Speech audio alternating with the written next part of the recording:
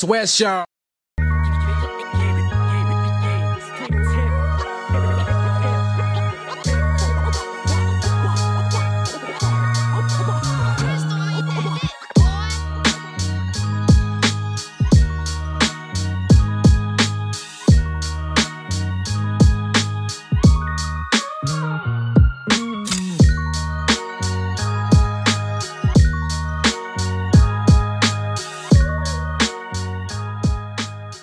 Yo, what's up, everybody? Welcome to another episode of the Back of the 135 podcast, episode number 212.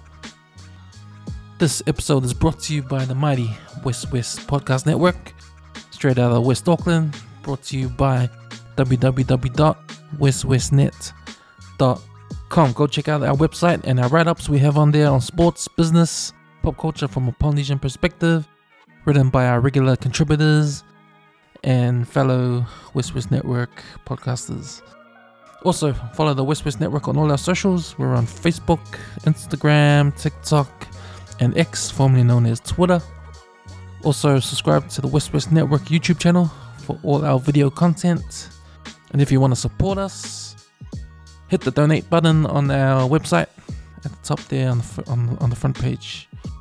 So we dropped another episode of the Empty Out the Clip podcast, the EOTC podcast, myself and Yash from the Zealous State of Mind podcast, and Letty. We dropped episode 113. We discussed the results of the elections. So Christopher Luxon, leader of the National Party, won the voting. So National are in, Labour are out. We talked about that. Talked about the Toa Samoa and Kangaroos game. Comments made by Mal Meninga that upset Letty and myself. We talked about that. We talked about the All Blacks win over Ireland in the weekend. All Blacks booked themselves a place in the semi-final against Argentina this week. So we talked about that. Go check out the latest Empty Out the Clip podcast. It's on Spotify and soon to be on YouTube. Alright. So, our guest today on the Back of the 135 podcast is a proud Samoan Whawhawhine. She runs a Ministry of Education funded program called Laulima. Its purpose is to support young Whawhawhine in secondary schools all around Auckland, so she heads that. She's doing wonderful things for the community and also for the LGBT community. She's a former student at Kelston Boys High School. We discussed that. We discussed her school, growing up in school. We discussed her work at the schools as well. We talked about transgender issues in New Zealand. We talked about her perspective on all of that, all the pronouns, the LGBT stuff. We talked about the struggles she faces on a daily basis, being transgender. And yeah, we just talked about a lot of things to do with her life and what she gets up to. Please welcome the Kelston Queen, STEVA AUINA.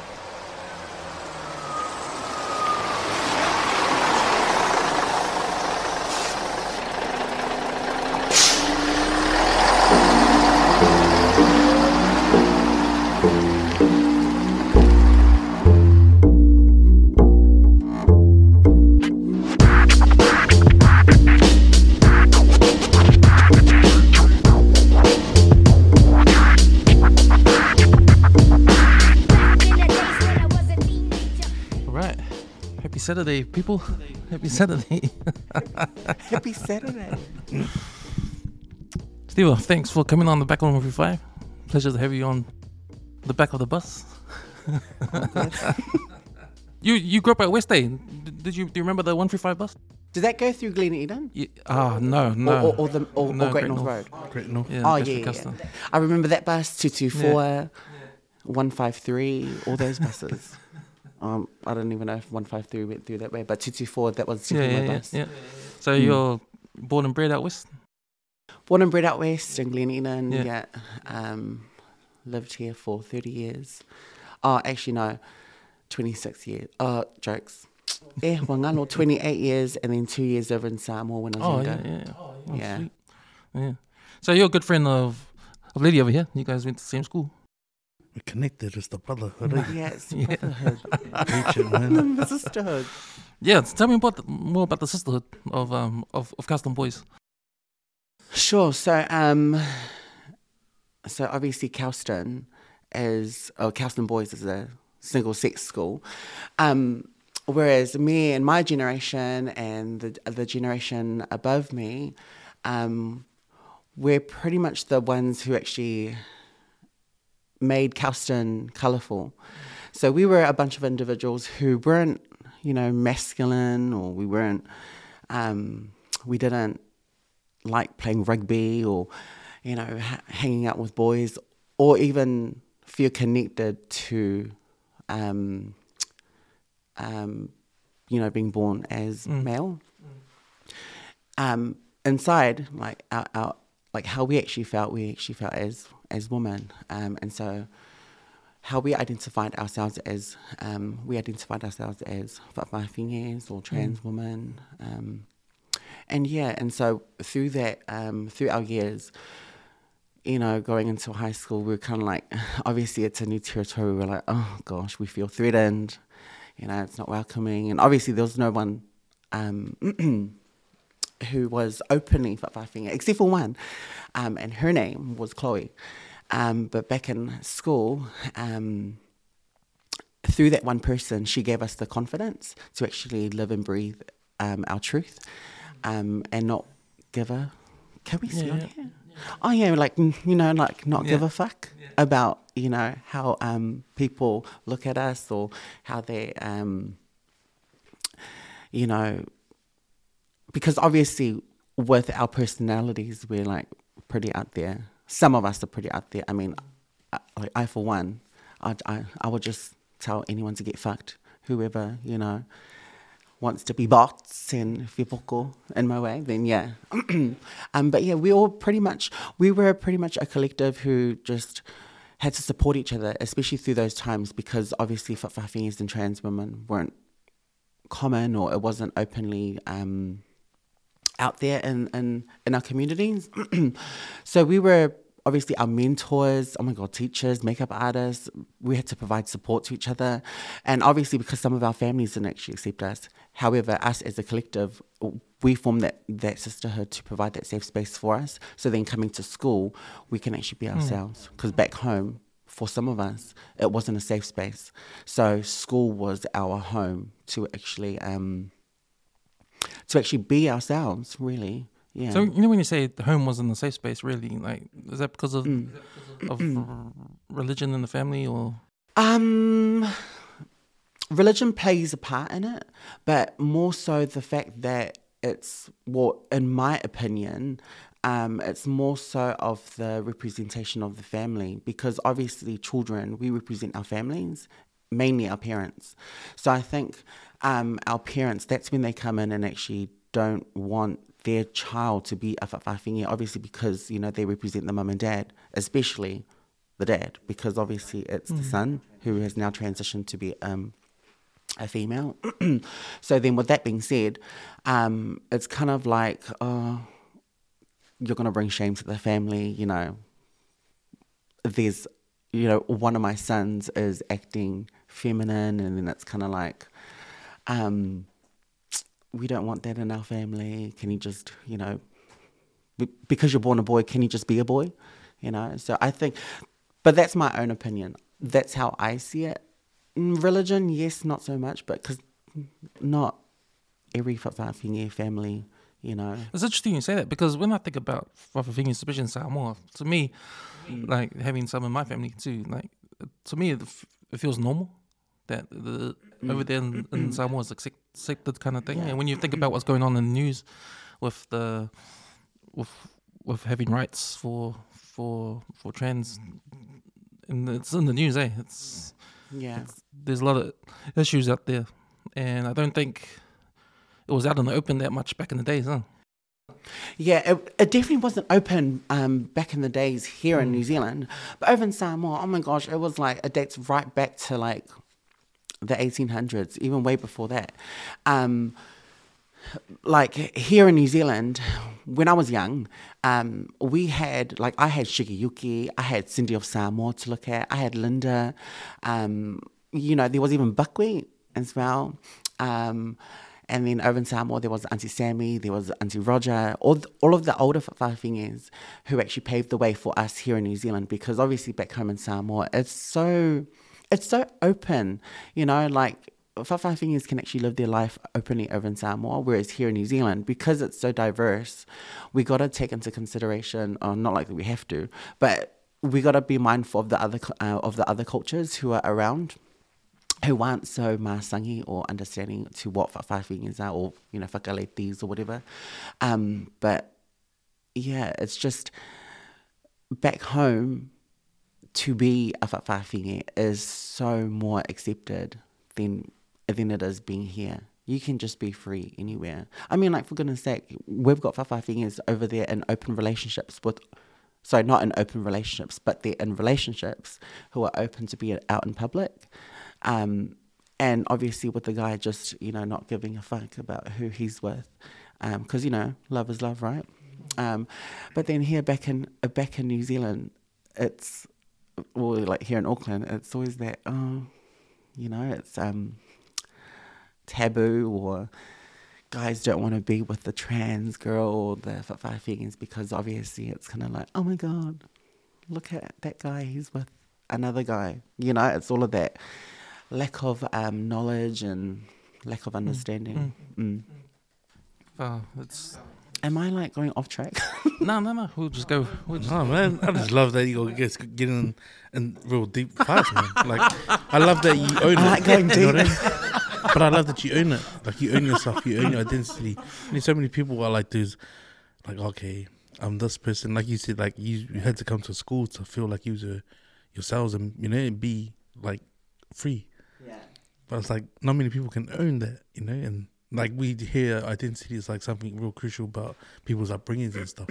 Yeah. But just to see you flex, like, I love seeing you flex. To me, it was like, because you remind people, hello, you know, we're part of the brotherhood, we're part of this K-pop whatever. But it's like that you're open about it, and I love that you just own it, man. That's like, more people need to be more upfront. Like Do you that. think it's because of the way society is right now, how they're trying to have transgender accepted in society, in New Zealand especially, with people that are against it, people that don't believe in it, people that are wanting to have it up in the open, like, you know what I mean? Like, it seems like there's a war out there, you know. Yeah. I think at home, like, for example, if any of my kids came and said that this is the way they were, I would never disown them. At the end of the day, I brought them into this world to be my own kids. And if it felt like they didn't feel that they, like, you know, like what you've explained, who am I to stop them from feeling normal or what they feel is more comfortable for them? The bigger thing is, like, why are we letting, like, other ethnicities and all the rest of it judge what's ours in our own home? Yeah.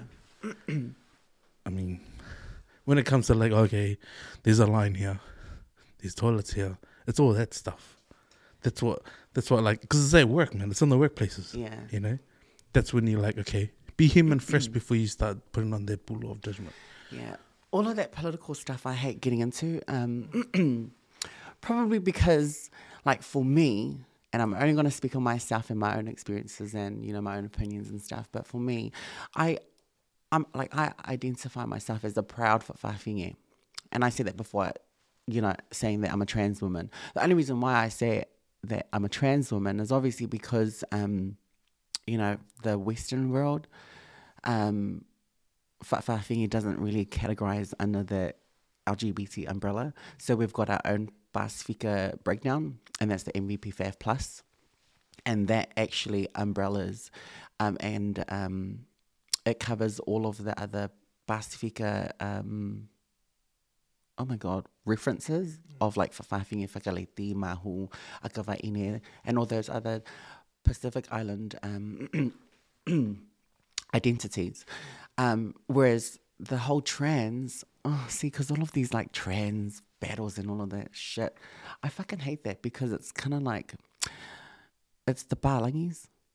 They're the ones who have kind of like made it a little bit more political and, more in my opinion, they've made it a little bit complicated for us, especially with all these new pronouns. Like, I'm pretty sure you guys are also thinking, what the fuck are these pronouns, you know, or the they, thems. It's Tim and Tams and Zing and Zangs. You know, it sounds too smart for Pacifica number one. Yeah, 100%. Because, Hey, it's like, in fact, you want to try and make we'll something just complicated. give you Olo and Na'u and Olo. Yeah, You know? like I think with us, our like for the Samoan, you know, our pronouns is like ia and or a, right? Yeah. It's ia or lo or whatever. I don't know, but I mean, Yeah, wow, your and hard that- out, yeah. your hard out 6A5 is your first language. You should know. But that's what I mean. All of that stuff that, yeah, like what you said, it was like, bro, we're not on that level of using it like that, because then classifying themselves like they, them, and that. Yeah, that's all. That's where it just gets messy. And Well, it's you like, you oh. two have touched on something about this topic. Like you've said, like, you know, they make it complicated than it really should be. And Stevie, you said that, you know, when the Whawhiringans come from Samoa, you know, they come over here and next minute they're bombarded with all these new things, like these new words, these new pronouns, these new groups, and all this transgender stuff. And like, hey, I thought we're just what we are. Like, isn't that like Yeah. keep it simple, guys? Yeah, for sure, like keeping it simple. But I think because that's us as the older generation with what we were kind of raised with, like you're either this or that, like he or a she, or a male or female. But because the way I think things are going, it's never going to stop. There's always going to be added a new. Yeah, it's always going, like there's always going to be additions to everything. so fast. Like, you know. Yeah, but see, even like, for example, like pronouns, right? There's additions to pronouns. And then because of the whole LGBT, and then also because, and then like if we think about sports, you know, there's also a conversation about, you know, should trans women compete with women, you know? And because of the Laura Hubbard, she's the trans weightlifter who competed with, or like in the women's categories in Olympics, and she took it out. She took out the first place for New Zealand. I mean, yay, it's a win for New Zealand, but everyone was like, no, but she's not a woman, and it's kind of like, oh. Anyways, so how's church, guys? How was church? I haven't been to church since I finished high school, I think. Oh, I just came back from church. So My son's baptism too. That's our annual event, one of those. Oh, you just came from church? What was happening? What was happening? Yeah, so my minister, he's leaving in 2 weeks. Yeah, so our congregation out at church is just prepping our whaamawainga, where we have to do all the ekongas, all the stores and all that stuff. So that's why I look like this. Damn it, and I totally forgot about church, but all good. My next, if I come back on again, Definitely. I'm going to be dolled up. You see when Joe comes back into the country too, eh? Oh, yes, Yeah, nice. I will message Joe and I'll get him Yeah. on. Yeah. But figures what you said, man, because I did watch that episode and I thought, oh man, that's pretty cool. But to hear a big chunk of it was Gippy, like, come on. That's not bro podcasting. Yeah. I don't want to share too much because Joe hasn't shared it.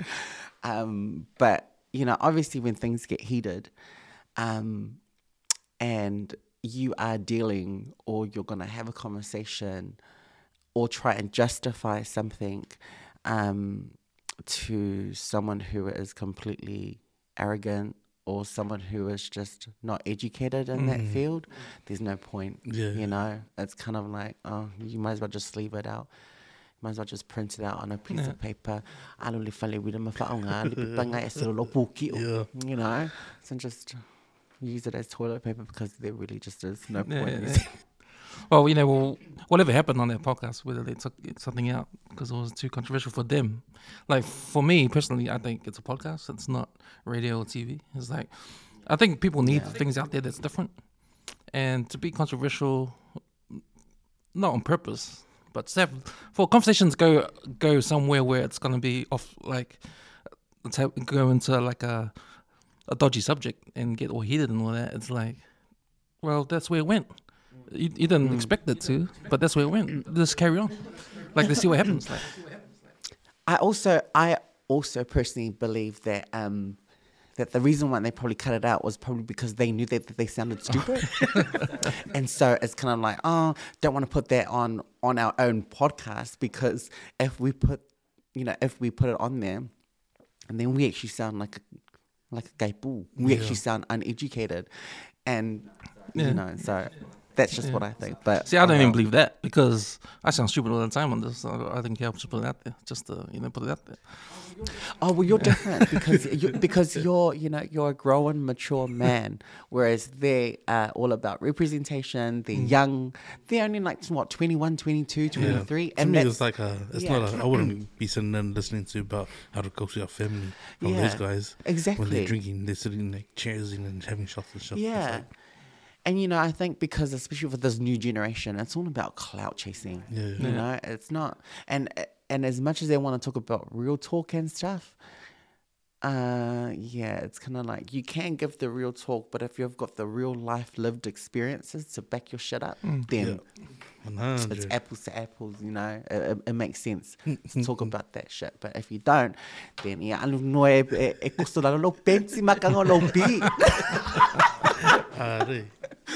see, I'll cheers to that. Cheers to Red Bull.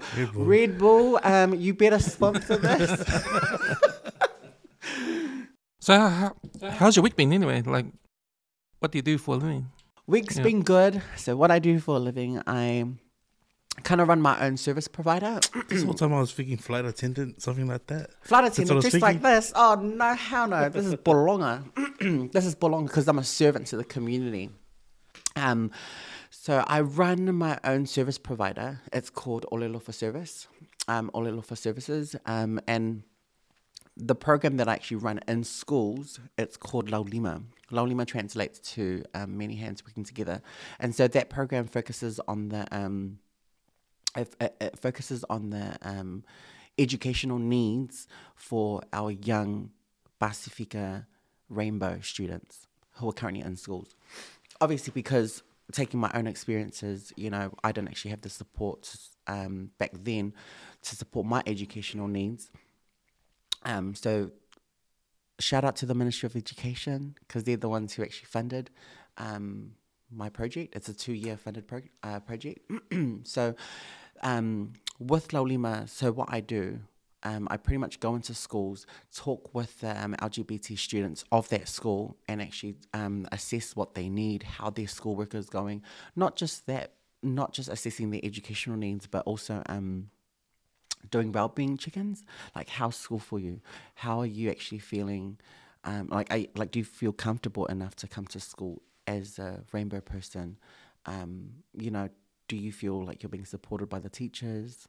Or, all of those questions, because all of those questions it's important for, especially a group of minority to actually go into a place where, day by day, they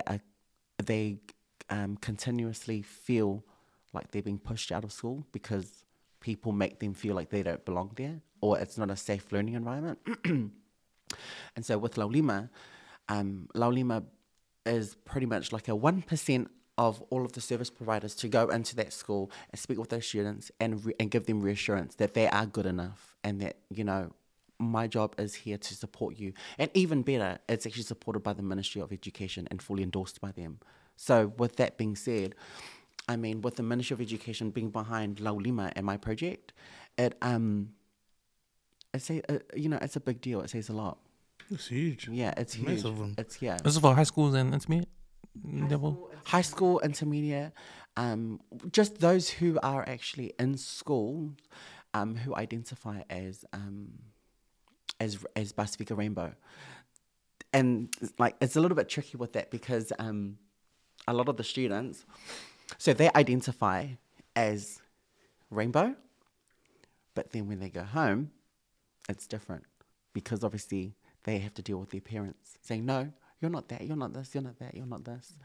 Yeah. But if the students know what they, like if the individual knows who they are in their heart, then that's all that matters. Right.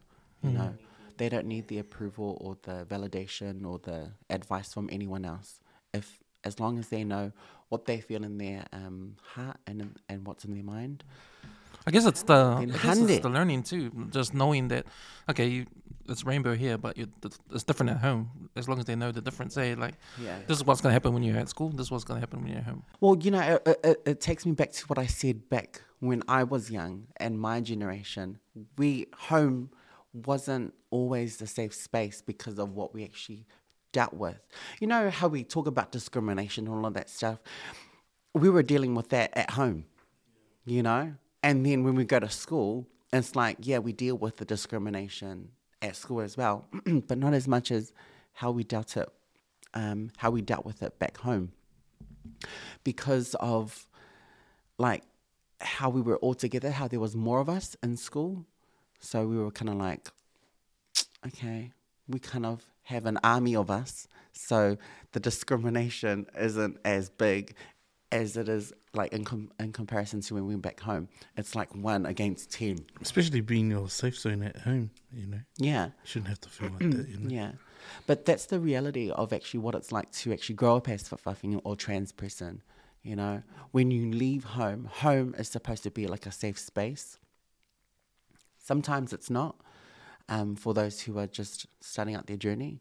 But obviously those who can't relate to that, you know, they're lucky, they're the blessed ones, and the privileged ones. But those who actually have faced those challenges, yeah, they're the ones who can actually advocate and talk about the struggles of what it's like to actually being trans, and also dealing with discrimination and death every single day. It's not easy. Yeah. Even like walking, like even if we were to go walking in the bloody shop, you know, if we were to go do our shopping, you know, that's dangerous itself because it's kind of like, okay, we don't know who's going to be out there and can target us. Like, you know, we don't know who these anti-trans people are. They could probably go shopping in the same aisle as us, and then as soon as they, you know, figure that we're trans, you know, that they can actually just go off and start the attacks and stuff. And so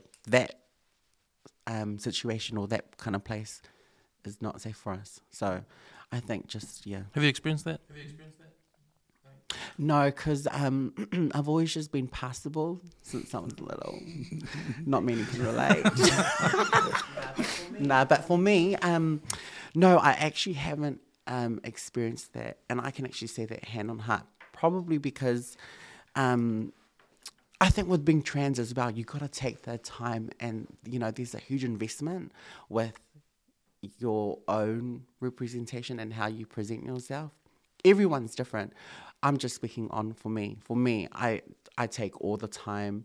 I mean, today I probably look like let's see right now. I just don't have a cap. But I think with being trans, like, especially when you're young, you know, that's when you're starting to identify yourself as a woman, and then you just have to like create and sculpture yourself into who you are actually destined to be. Yeah, and so making sure that you're comfortable. You know, you don't have to be the prettiest. You just have to make sure that you are content and happy with how you present yourself. I think what I've learned over the years when it comes to transgender, for me being straight guy, like I've never understood. Just straight. But no, I was just saying, like I've never, like you never put yourself in anyone else's shoes, so you never know what they experience. But then when you hear the stories coming out, you sort of, okay, and then you hear more stories and more stories about, what you described, being attacked on the street or being abused and all of that. You kind of understand now, man. Like I never thought of it, but because it's out there a lot, it's like, okay, they're going through this. How do they deal with that? Like, man, and then I think now, there's a lot of people out there that experience that, and how do they overcome it? Because there's a lot of mental stuff going in there, right? So it's a lot of pressure. A lot of pressure. Just hearing you explain that made me feel bad as a parent, like just to be ika my 11-year-old daughter, and who knows what's going through her head, like with whatever the world's challenges are as 11-year-old. But to hear you say that, it's like, man, why add more pressure to such a young mind? That's still being nurtured and growing. Like, that makes me feel like, man, I need to back off a bit, But he share that. It's like, man, I need to stop being Sergeant Slaughter. Just relax. I think the reason why I said because I'm a straight guy, because I speak for all. I think I speak for all straight guys when they don't understand what transgender people go through. Especially at a young age. Like we don't know what the stuff that happens and that.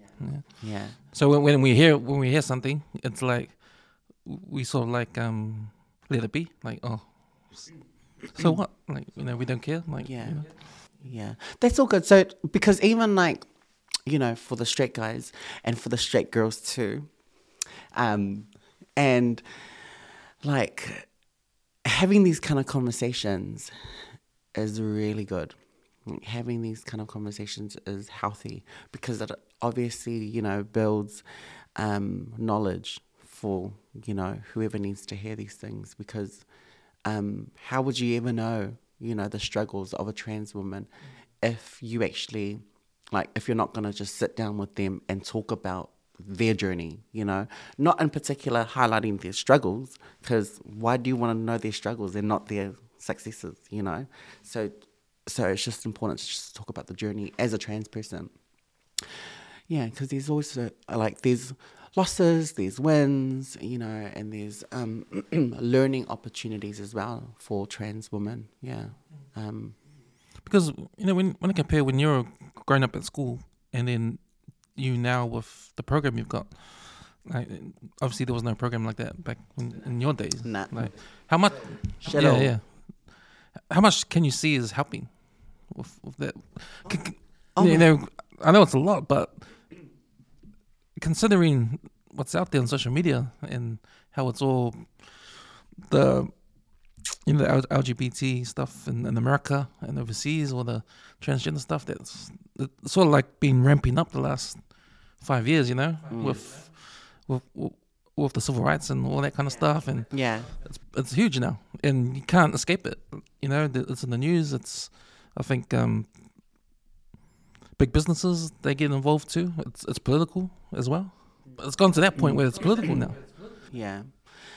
I definitely gotta say it definitely has made a change the last few years. I mean, like, shout out again to the Ministry of Education. I mean, it has even reached the Ministry of Education in terms of the level that it's reached for the Ministry of Education to actually fund a program like this, and not just funding a program, but actually choosing someone who is of LGBT and the whakawhawhinge, Pasifika world, to actually lead and drive that program in schools. It's helped big time, especially because with our kids now, especially with the whole suicide rate going up and all of that, and then people running, like our kids running away from home and stuff. I think with Laulima and a program like this, but not just Laulima, there's also other programs as well, and other organizations as well who actually support the kids in schools and Rainbow Pasifika families, which is actually really good, because a few years ago we didn't have anything like this. And then, now with the things that are happening over in America and stuff, because I think whatever happens in America and all of that, like whatever blows up over in America, it kind of slowly comes over to New Zealand, and then it's like we have those kind of discussions and have a reason to talk about this and that, and so. Where did the inspiration come from to try and put something together and pitch it to them? Well, I don't look at anyone else's experiences but my own. So it was my own experience. I was like, okay, like the Ministry of Education, they had shoulder tapped me. They said, hey, we want you to do something to create an initiative where you can actually help the girls, as in the LGBT students in schools. Can you think of something? And I go, yeah, of course I can. And so obviously we didn't have a service who is specifically for the Pacifica Rainbow students. We didn't have any support as well to pay for this and pay for that. Like, for example, the service that I provide to my kids in schools, I look after about 39 students across New Zealand schools, and that's going to increase very soon with new schools who have actually wanted me to come in and speak to their students and know about what I actually do. So, for example, the support that I provide is, okay, if I sit down with a student, with one of my Laulima kids, and I say, okay, how's your schoolwork going? And they go, oh, not so great. Okay, why? I have to write everything down. I don't actually have a laptop. I have to wait for my sister to finish using her laptop so then I can actually type everything. And so I'm like, okay, cool. Well, I'm going to give you a laptop. So I buy a whole new laptop, give them a laptop bag for them to keep. They don't return it after the service. It's their own laptop. And that's to help them with their schoolwork. And so another student would be like, oh, okay, I need new school shoes and new school uniforms. Laulima provides that support. Okay, we're going to provide you that. We're going to get you those new school uniforms, new school shoes and new school jacket or whatever. And you know what the process are like for school uniforms? Hey, it's set of tires. Oh my God, it's like a mortgage. Yeah. No, it's not like a mortgage, but it's so expensive. And so Laulima provides that support, even with like school fees as well, or even if it's courses. I want to do a course that's going to help me with my NZQA credits. Okay, cool. Let's have a look at what that course. What's that course? It's $300 to enroll. Okay, cool. Laulima's going to enroll you into that 12-week course to help you with your school credits. And then Laulima just provides that service for the kids so that they feel supported with their educational needs and also with their curriculum to help them. Because we've got I think back in our days, we had Services Academy, we had Gateway, we had all of these programs that wasn't really welcoming, to the LGBT, to us Pacifica Rainbow students. And, we are quite intelligent. We're very, we're very knowledgeable in a lot of, subjects. But the thing is kind of like, because you're a little bit complicated and you're a little bit feminine for this, we're not going to select you. That's what I think that their reasons are for not putting us forward. But hey, look at me now. I'm in schools with a program fully funded by the Ministry of Education, and being fully supported by these principals as well. Yeah. You said the ministry tapped you on the shoulder to start this. Mm-hmm. Who are you allowed to go into how that happened Sure. I think it was just my work in the community because I was already working with the casting queens. So I'm obviously a casting queens, Kelly Black. Kelly Queens. So obviously with the casting queens, because I'm part of the second gen casting queens. By the way, there's about I think there's close to 20 generations of casting queens, and there's 20-year levels of casting queens. Yeah, there's a lot. So there's 60 plus of us. And because I'm one of the older ones, I was working with the younger ones who are currently still in school last year with their homework because I was shoulder tapped by someone from Kelston saying, hey, sis, can you work with the girls in school? And I go, oh, okay, cool.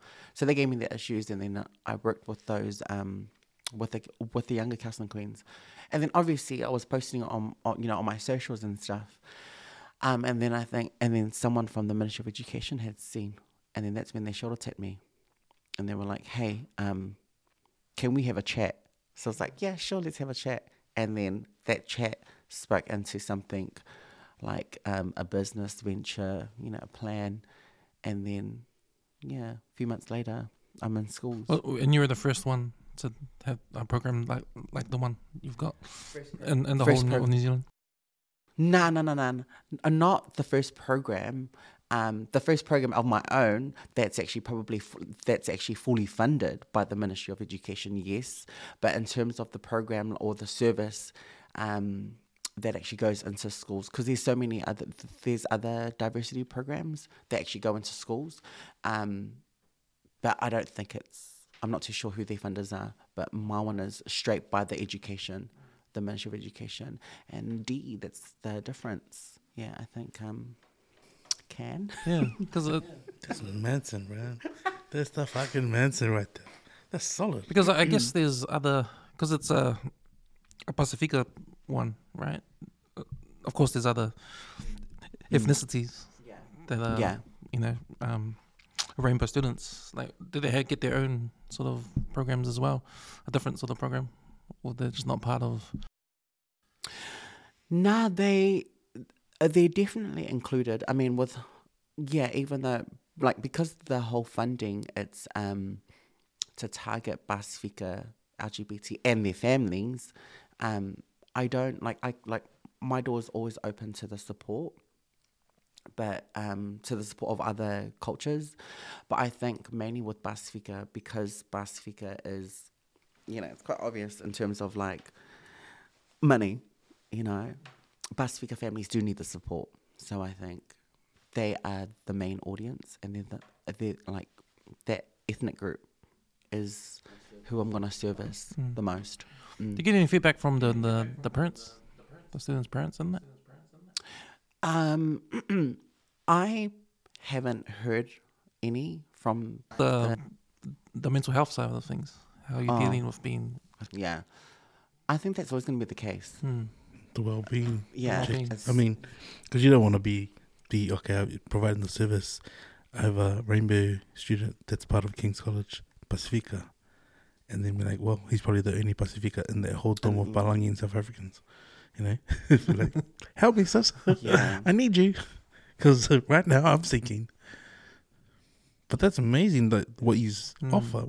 Like that actually makes you feel like, man, there's someone like you walking around in the schools providing something like that.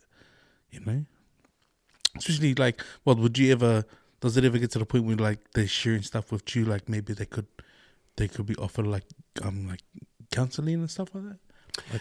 Are they that open, with any of the kids you've come across? Yes, they are open, but that's where, I have to be really careful with the advice that I give, because obviously I'm not a counsellor, I'm not a social worker, and in order for someone to actually kind of give advice, you kind of have to hold some kind of degree or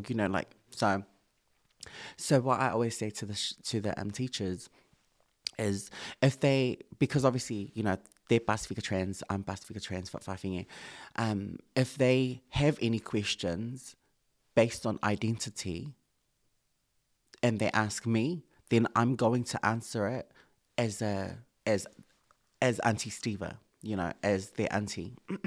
I'm not going to give them any kind of guidance or, advice, but I'm going to just speak on my own experience and how I dealt with it. And then if they, whatever they take away from my story helps them, then so be it. But in terms of giving them that kind of professional advice, then I just have to be really careful with it, just to be safe. It's a topic that's come on TV, especially when we had the podcast about was that the journalist, TV3 guy? Is that the surgery one? Yeah, the surgery one. Like how young kids, the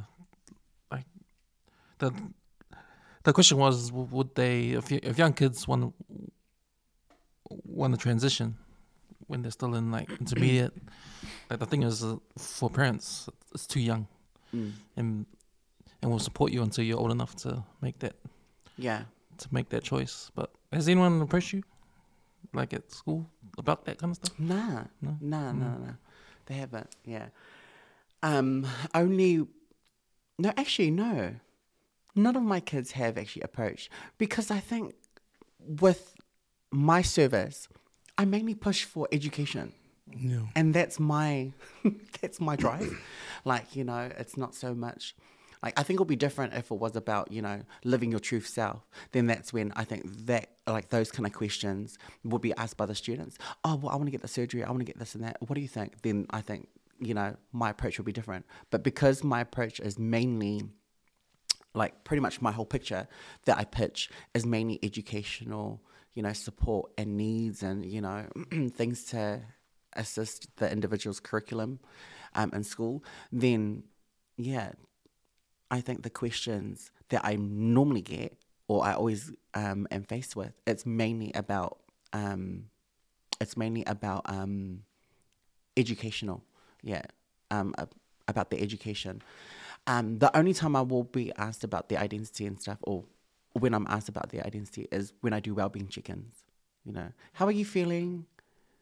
You know, like, how are you actually feeling inside as a person? Then that's when they'll be like, then that's when they open up. You know how you got those well-being chickens when you were young, like with everyone you hung out with at school, like that was your own. There was a little small community, yeah. that you guys had to support each other. So that was pretty much the chickens you had back then. It wasn't official, because it wasn't official until now. Yeah, so sort of stuff. But I'm just wondering, do kids need to have that kind of support now these days, having more friends around them, and there's no support now, so that's when you come in to do those chickens. 100%. Yeah. I mean, because your circle of friends will, in my opinion, and based on my own experience, helped me big time with where I am today. And it helped me discover what I need in life to succeed, to be successful and content. You know, so I think with the younger generation, with who they hang out with, because you can't give advice to yourself. You always need that one person or whoever, you know, like your group of friends to give, to actually seek advice from. So I think having like for the younger generation, especially how they all hang out and stick together, that's really good, because I think,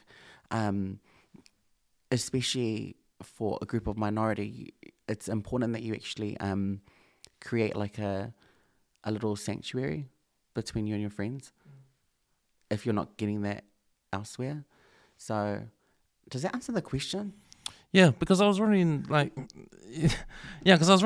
because you're a service that could provide that too. Like you're sort of like the eyes and ears now for the kids. Yeah, that probably don't have that friends support.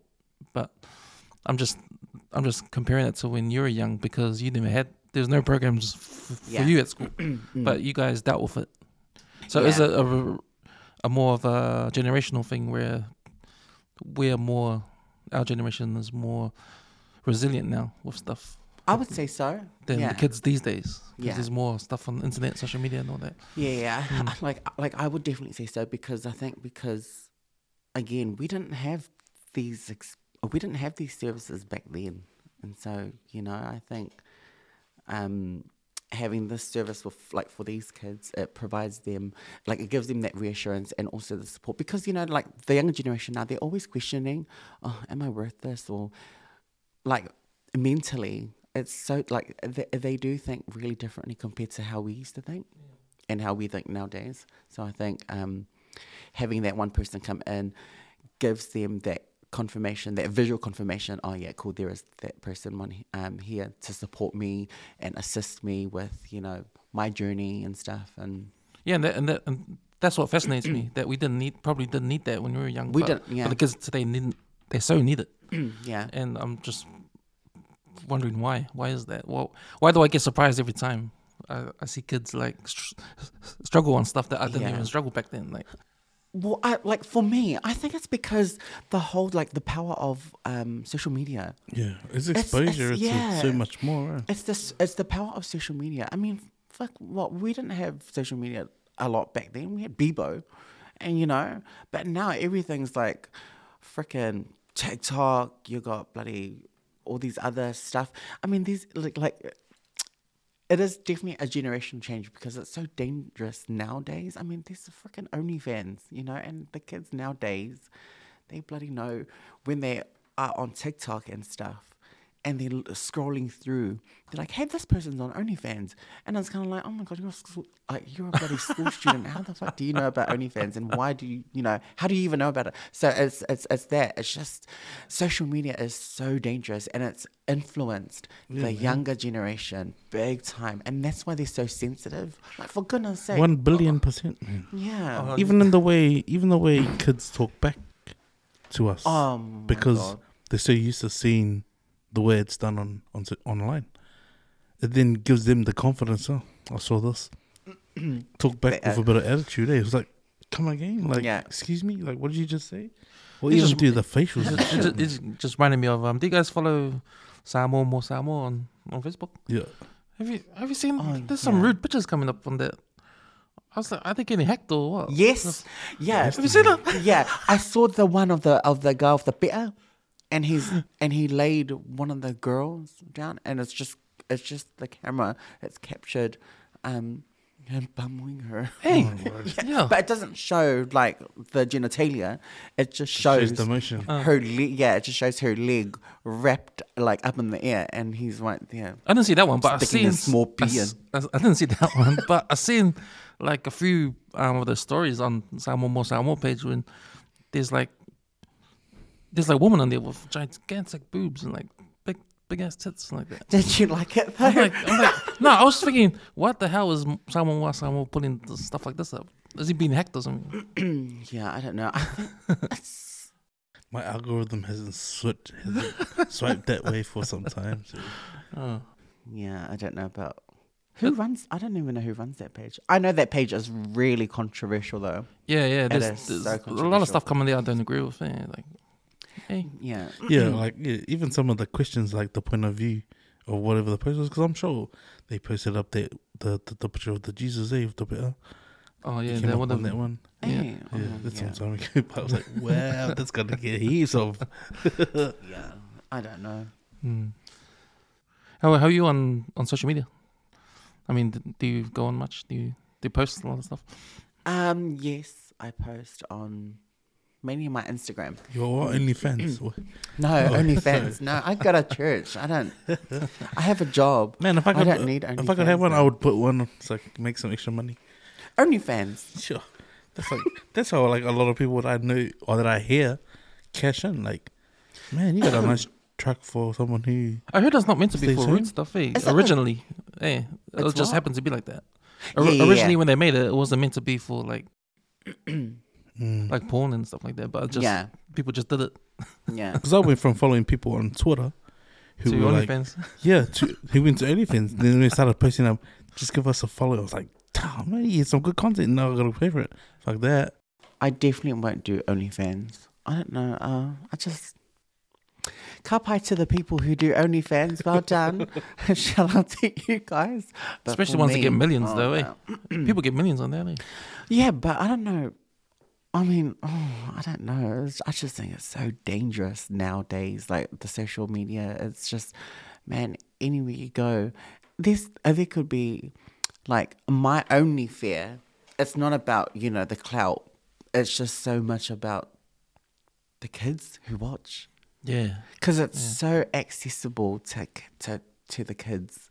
And, if you want to do something later on in life that's, either advocating for this or making a change to the community, once you post your dick pic or whatever online from 5, 10, 20 years ago, that kid is probably going to be like, hey, you were that one who used to post that. You're going to have that reputation. It doesn't define you as a person.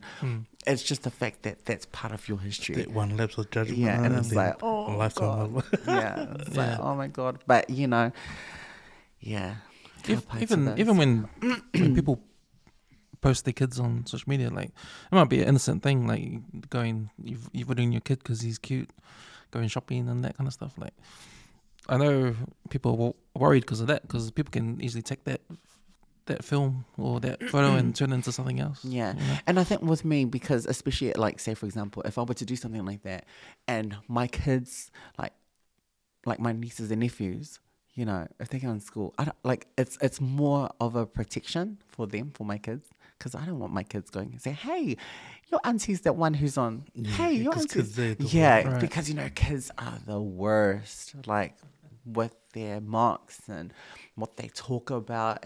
And also with their memory. It's kind of like, you know, and they're little gossipers. So it's kind of like, oh, I definitely don't want to do that for the protection of my kids. Yeah. But if I didn't have any of that, if I was the only child, oh, bro, I would have went hundies.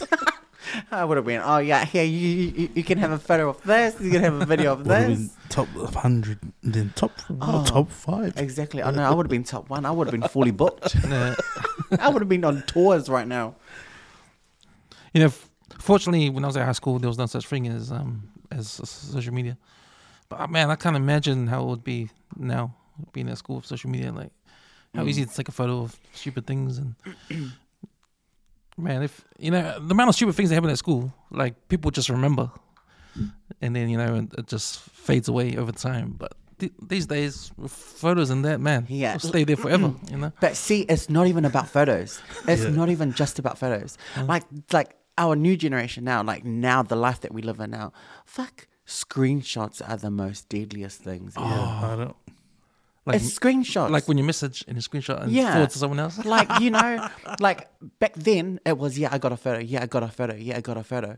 But, you know, how can you take a photo of a conversation of you and someone to prove someone wrong, or, you know, to like make a statement? Now it's like, oh, there you go. There's a screenshot. And then going into that person's, you know, because a conversation can always be like, oh, yeah, no, that's bullshit.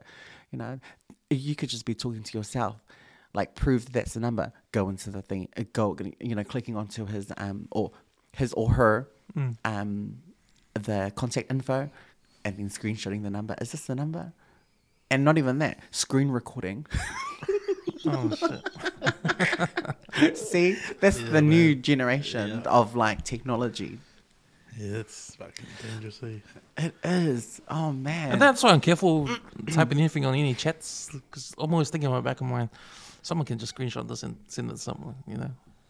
Yeah. You know, they won't, or you know, you think they won't, but they could. Everyone's got the power to do that, you know. It's like, Yeah. do you want to have that out there that much? Like, I'm just thinking of my own actions. Like, like you know, you might be just casually like saying something bad about someone else, and it's on the chat there, you know. yeah, that's right. That's why you really gotta know who your circle is, eh? Absolutely. Gotta know who your circle is. But you know, even that, you know, Jonah. No, not Jonah. It was Judah. Judah did turn his back on Jesus, and Jesus thought he was part of the circle. Iangale. So you know, that's why you gotta know who your circle is. Nice. You recently overseas, family affairs. Yeah. So I was over in Samoa. My auntie passed away. Sorry to hear that. Oh, that's all good. I'm actually wearing her jewels. Oh, Yeah, so I'm wearing her pearls, her pearl earrings. Yeah, so I was over. Me and my mother went over for her funeral. So she was Si'imai from Samoa to here to come have her checkups. And you know how our family members over in the islands, they come to New Zealand to get their checkups. Yeah, so she came and got her checked up, and then she found out she was sick. Unfortunately, you know, she didn't make it, but hey, she's with our maker, so she's actually the one who's, you know, in a better position than us while we suffer on earth. Yeah, so now she's with her maker, but buried back home in Samoa, yeah. And yeah, thank God that's all over. Because man, Samoan wha'alawe is eh? Oh fuck, that's the worst. It's like a whole nother level. And that was like the first time in ages being part of the Samoa, Whaalawala Reserve in Samoa. It's neck level. It's so different compared to New Zealand. Yeah.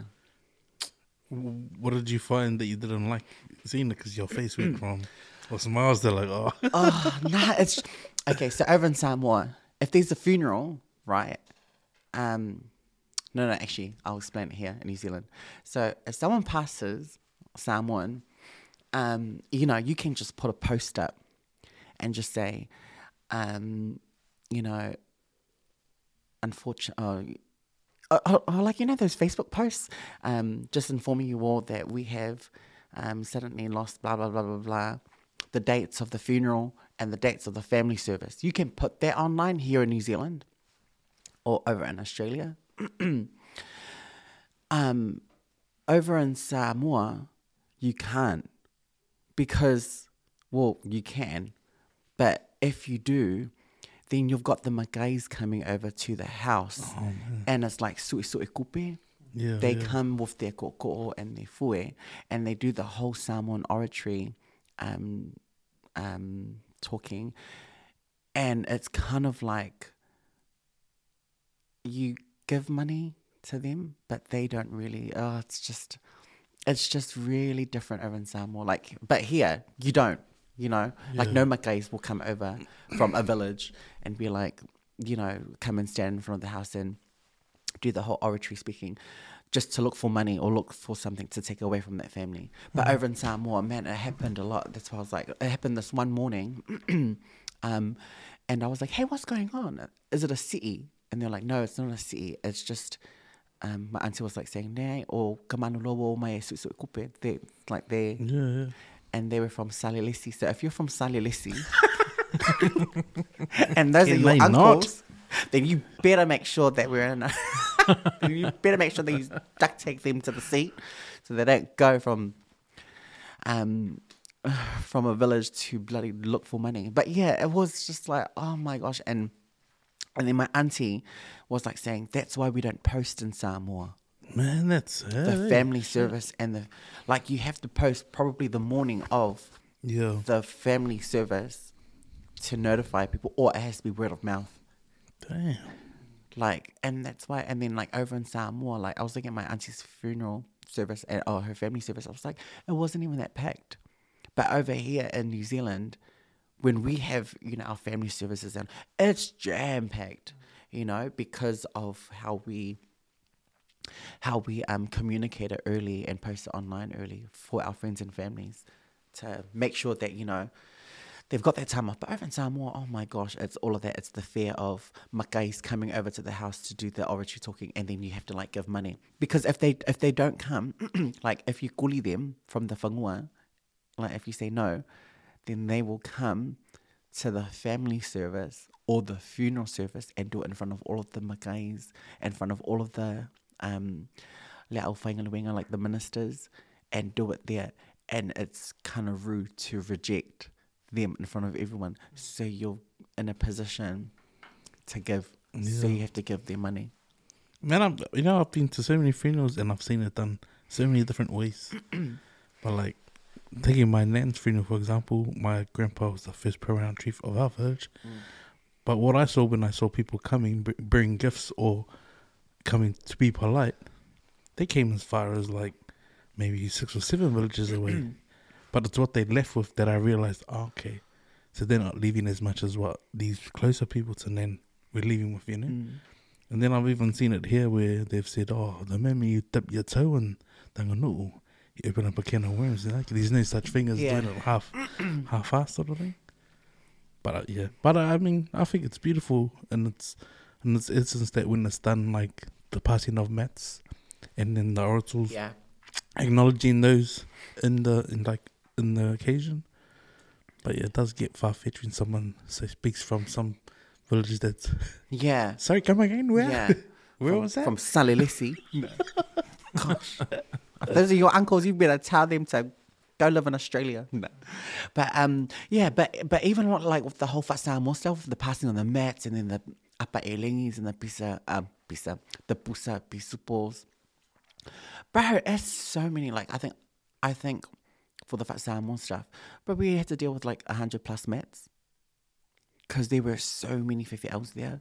And then heaps of boxes of bisupo, heaps of wahoo, the tuna. And I was like, oh my gosh. So you got to make sure that you've got all the hands, all the little girls doing all the mats, and then all the guys doing all the lifting on the busas. Yeah. And I was like, oh man. And then not just that, you're doing that under like 30 degrees in the sun. And so, yeah, I flew back. Tan. I flew back in tan. I flew back darker than tan. I flew back black, like the color of the curtain. You know, one thing I always think about when funerals happen, especially in your family and that, like, man, it's so busy, eh? So busy the first week until, you know, from the moment they pass until you have to bury them. Like, you don't have time to mourn, eh? Like, no time at all. Nah, and it hits you like later on, eh? After they're buried, you know. And I don't know if I'm thankful for that, like that time, that immediate time when, you know, when you have to do all the work and all that, like to get them in the ground. But man, I just remember, you know, just have no time to think about being sad or think about it. There's a lot of things to do. Yeah, it really is a rush hour, especially because we moved. We flew her over, so, and I think that was that was probably like me and my family who flew over with our auntie. That was the hardest part. Was actually just knowing that she flew over from Samoa in a seat, and then we're flying her back, and she's in cargo, in a casket, you know. And so when we took off, we all like shed a tear, and then but when we landed, that's when we all broke down because we were like, oh man, she's home. Because as soon as she was discharged from the hospital, she wanted to go back to Samoa ages ago. She wanted to be on that first flight back to Samoa, but we're like, don't bots it. You want to go over there and like suffer even more. So she was like, oh, okay, cool. So then she stayed. Yeah. But yeah, and so over in Samoa, and you know how we bury our family members in the front?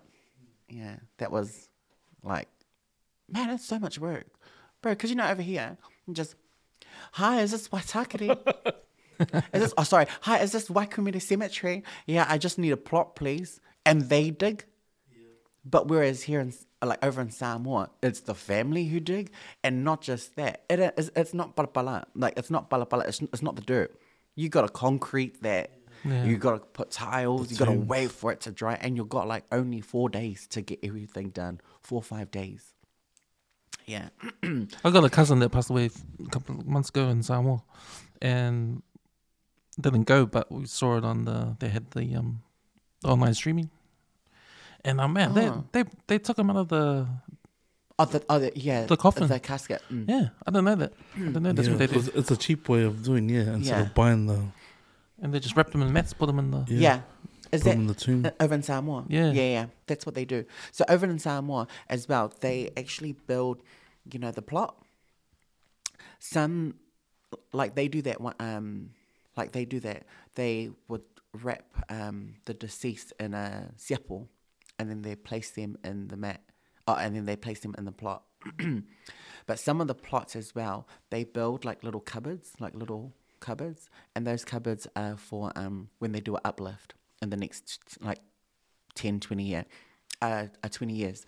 So, for example, if they put someone in there, and then there's another deceased, and then like 20 years down the line, someone else passes, they do a ifonga. Oh no, it's not a ifonga. It's a liukofanga, I think. Is that the polishing of the bones? Yeah. And then they do the uplift. So then they open the plot again. They clean the bones. They wrap it up again in siapo, and they place it in one of those in one of the cupboards. Like it's in the wall of the plot. And then with the next deceased, they wrap them up. They put them in the tapa and then put them in the in the plot, and then they close the plot again, and then that happens again once those plots are actually filled. Those Alright, little yeah. small. Because that's probably why in New Zealand they've taken to the mausoleums, eh? Yeah. Instead of going to the plots, Yeah. just in case they were like, oh man, they can actually take the body back home. Yeah. But then it makes sense to take the body out of the coffin because they'll break down easily, yeah. Because I've heard stories when a body can be stored intact for a long time, like Yeah. more than 20 years. Yeah, and I think it's more so of the costs. Because, bro, in Samoa, it's expensive. Funerals are expensive. Like, I think, because we went with, I won't say their name just for protection, but their what's it called? Their funeral packages, it was about 7,000, all right? Over in Samoa, it's way more than that. Like, I think in total, if my auntie were to be buried here, probably like maybe, I think 20K, 25K NZ. Over in Samoa, our cities alone, the Cielofas, when people come over with mats and their contribution stuff, it was 62,000. And then all the expenses was 50 something. And that's all the expenses of like the catering, the meal offers, all of the, oh man, it's a lot. It's so expensive over in Samoa. Yeah. I don't know how they do it, especially with how there's some of them who don't actually have jobs, and they rely on the income. A lot of that's caused a lot of suffering and the poverty back home. It's the ego and the trying to... It's the status. Yeah, it's the, you only fare well than once. Yeah. But that's the king of the rest of your living, exactly. And what's one thing I've read that really gets on my nerves is the fact that when the parents are over in Sa, I mean, it's nice, like, you've got your good ways and you're like you can look at it at a good way or a bad way, but I look at it as an inconvenience, especially when the parents over in Samoa, like, they raise their kids and then they ship them over and then they send them overseas and then get them to work to pay off their debt over in Samoa and do all the whakalawe stuff. I think that's kind of sad. I've got that in my own family on my mum's side, but you guys need to sort your shit out. But yeah, I just think, oh my gosh, like,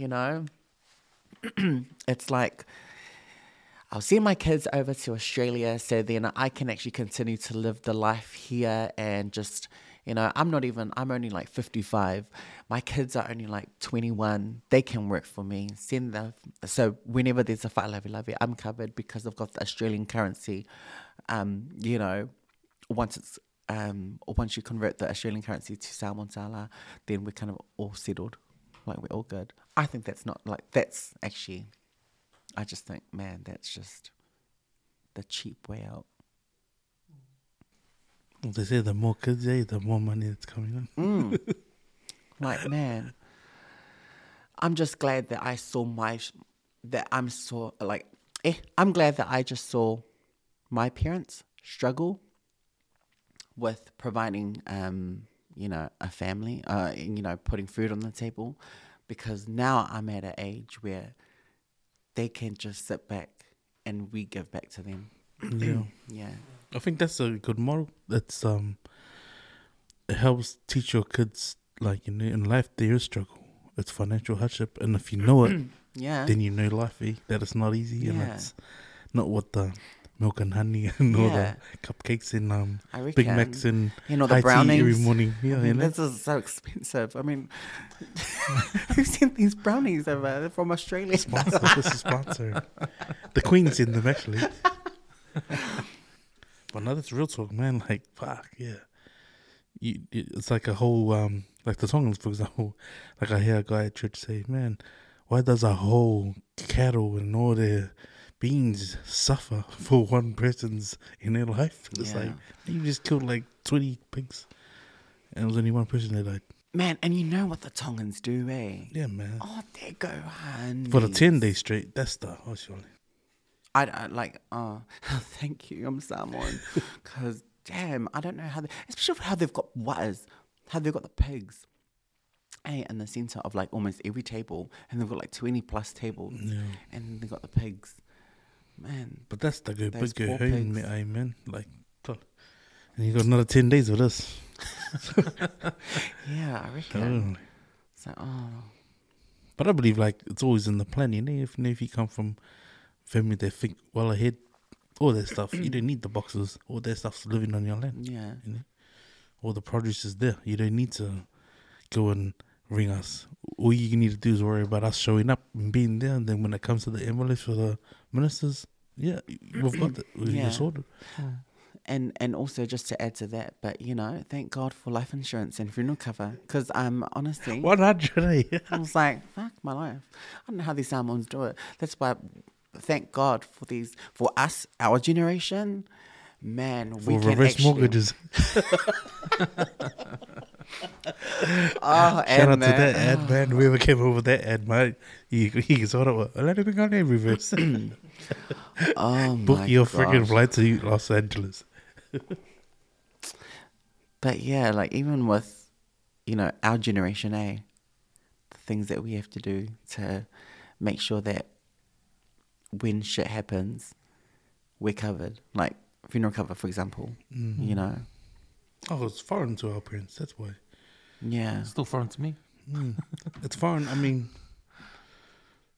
I think I interviewed Eddie about it. Eddie, to have it. Yeah, just amongst ourselves, and it was like, what's one change that you feel like the next generation would need to learn, and how they might, Yeah. you know, struggle coping with it.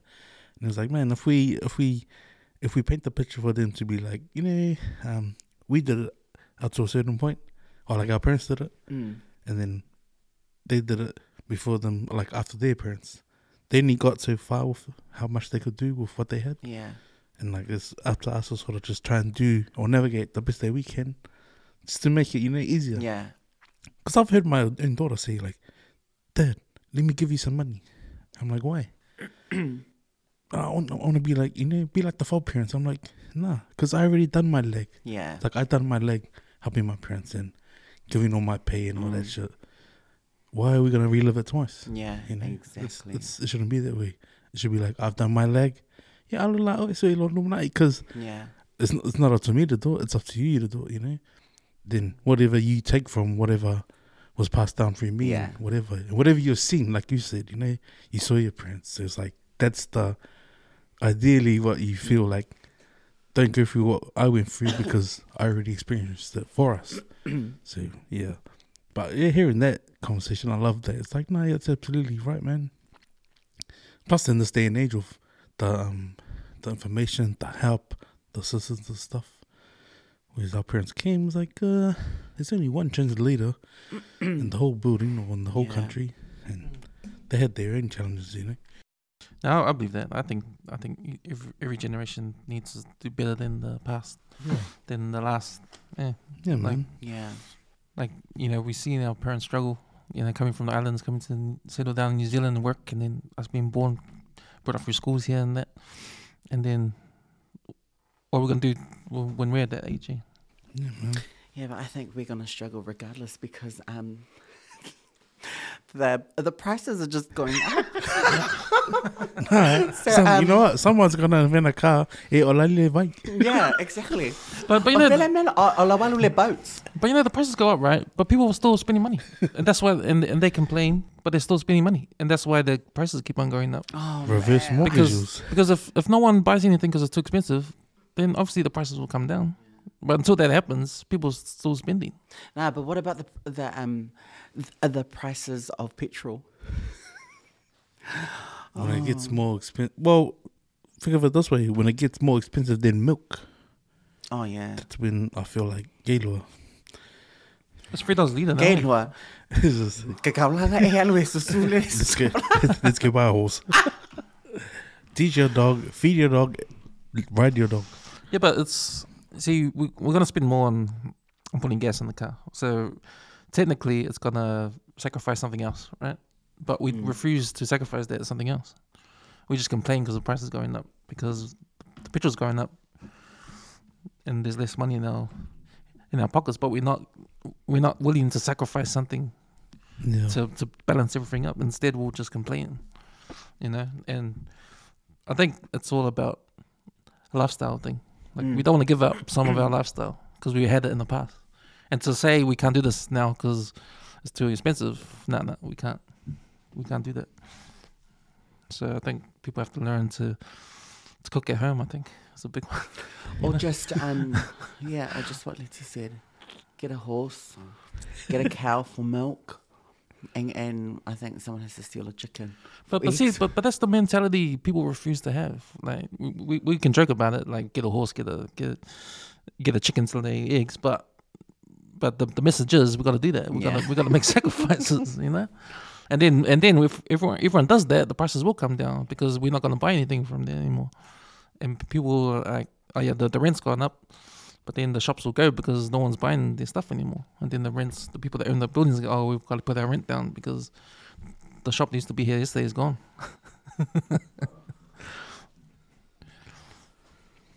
Just sucks to be us. Some days. Not every day, but some days. But then that's why people move to Australia, right? Oh my God, a lot. But is that the answer? No. Yes. No. Yes for the nurses. No. Yeah, but that's the thing, hey, like education, like health and education, like they're poorly paid, They're not paid as much over here, It's really embarrassing. bad. It's embarrassing because man, that should be the priority. You know how our healthcare workers. you know how you provide services to the Rainbow kids, and in terms of education, like you're giving them laptops, giving them bus fare. You're helping the parents out. Like that is a big deal. When the parents doesn't have to worry about a certain part of paying something for their kids, then because it's been taken care of. We talk about like things like more money into education. Like that's a big deal. Like when we had the mayor elections and official, he was calling for free public transport. Yeah. I mean, that's a big help. If you don't have to worry about getting somewhere because the transport is free, then that's one worry out of your the stuff that you're worried about. That's one less thing, He's left now, eh? He's resigned. I think he's going for Greens. I think. Oh wait, no, actually, sorry, that's Efisol Collins. Collins, yes. Yeah. So I'm getting him mixed up with El Pito. Oh, did you see him in the news? Yeah. How he had this. Yeah. Oh, I thought that was the most beautiful it was nice. final sign-off, as a minister, in Parliament. Oh, is he finished now? Well, that was his last opportunity to sign off. Yeah. That was his valedictorian speech. Yeah, that's the one. And he wore his Matai attire. He was all dressed up in the Samoan attire, head to toe. And then they sung for him. Yeah. They did like a mini go along at the end. And that was really nice. Yeah, just acknowledging his work, his presence, and also his service to the community. Yeah. I love that he pitched the last part of his speech about fixing and apologizing and acknowledging the past instead of trying to sweep it. Because he acknowledged that in his time while being there that the whonga happened. Dawn Raids, because he was part of the Dawn Raids. That's right. And him being a face from Mangere, that anything is possible for any kid, But it was a good wrap up to his end. Like, hope we don't fucking get a new government, bro, because the second they come in, all that shit, they mean shit. And mate, we make up a big majority of the working class and manufacturing and that, so I'd hate to see us be like, oh no, we're back into the early 70s again. I don't really I don't really talk on politics because one no. And another thing is because I'm like, that's not really my field of talking, but from a lot of what I've heard, I get that comment too. And then I also hear the others say, I think it's time for a new government because of debt and all of the I think it's debt. The debt and the the crisis rates in there going up, and I'm just like, oh. Homeowners and stuff. Yeah. Yeah. I'm just like, just make sure we drop the prices for this and that and this and that, and just making sure that there's more attention for education and for our healthcare workers. Because man, I was watching an interview. Yeah. Oh, Yeah. Go. I was watching an interview on just on Facebook, but I don't know who interviewed. I think it was Steph or someone, and they interviewed one of the nurses, and how she's scheduled to because you know how they've got The really working shit roster. hours. The and working roster. The 3-week roster. Yeah. And she was like saying she sometimes starts work at like 5 p.m. and then finishes at 5 a.m. And her fear is actually walking to the car after work, and because they're actually parked, like they have to park their car far away for free parking. Because if they park on site, then it's about $25 or $27 a day. And she was like saying, oh, like if I park here for $25 a day, I'm pretty much coming to work to pay for her parking. Yeah. And that was so funny because I cracked up laughing. I was like, oh my God, that is so true. Because, if you do the math, there's heaps of money gone, just on parking for our healthcare providers who are actually, slaving away, looking after, doing the good and doing the hard yard for shit pay. Yeah. And so I was like thinking, man, if only they're like, hopefully with the new government, with whatever they campaign and stuff, we hopefully hopefully we see a change in that for our healthcare providers, especially for our nurses. I mean, shit, how many things have they done walking on Queen Street and all of that stuff, fighting for equal pay and whatnot. No, I always thought that if anything, the government should pour most of the money, taxpayers' money, into education or health. Yeah. Because we're lucky to have healthcare, but just the added on expenses. Yeah, like, for sure. Like going to emergency is like $100 sometimes. Yeah. They need to act fast, though, eh? Because you need to see, like, I think that one incident where there was that one surgeon who could only offer that, that the elective surgeries, then they had the ones paid. But not every surgeon is a well-rounded surgeon, Yeah. Which is like, they're all leaving because the pay is shit. If we don't fix that, then we're going to be like, oh, just go to be like the mechanics. You need an auto electrician. Oh, just go to the mechanic. They'll fix it. Because you're working for Ministry of Education, like that's where you get your funding from. Like, are you more like looking into the politics now because of that? Because change of government's gonna might affect the funding, or where they affect the program. Yeah. Maybe. Well, when I got the second round of funding, they said it doesn't affect until next year, which is when my funding ends. So I was like, oh, cool. But yeah, not so much. I think because my main drive is actually just trying to use the funding on the kids, because then I think for me, yeah, it is actually important that I do look into that in terms of the political side of the funding and stuff. But at the same time, I'm trying to balance it out with, like my priority in terms of making sure that the kids are actually supported with what I've already got from the Ministry of Education. Yeah, because I think if I dip my head, because I know with me, if I dip my head into one thing, bro, I'm like, 80% and then 20% there, and I definitely don't want to do that, like with my kids. Yeah, so I think, just go with the blessings until anything happens. Yeah. Yeah. It sounds like you got the right idea. Like, I mean, if you are producing results, and I think that's what, if we get a new government, that's what they want. Yeah. That's one of the main things they want. I mean, well, because I'm a pretty much like a sole contractor, it's just me who runs. I have to do everything. Fuck my life. It's everything. And working a 9-to-5 job is easy, right? Because you're working a 9-to-5 job, you just go to work, like clock off at 5, and then go home and then just do whatever shit you want to do. Go hang out with the boys or the girls, have a beer. Bro, when you're working for yourself, it's around the clock hours. The hours are shit. It's like sometimes I'm sleeping during the day because at night I've just finished a reporting or finished my business planning at like 6 a.m. and then during the day, like it's like I'm like, my sleep apnea kicks in.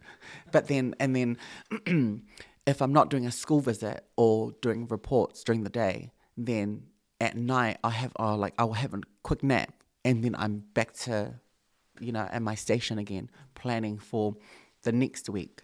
Just trying to make sure, because it's just me. So I'm the only one who does I do my own bookkeeping.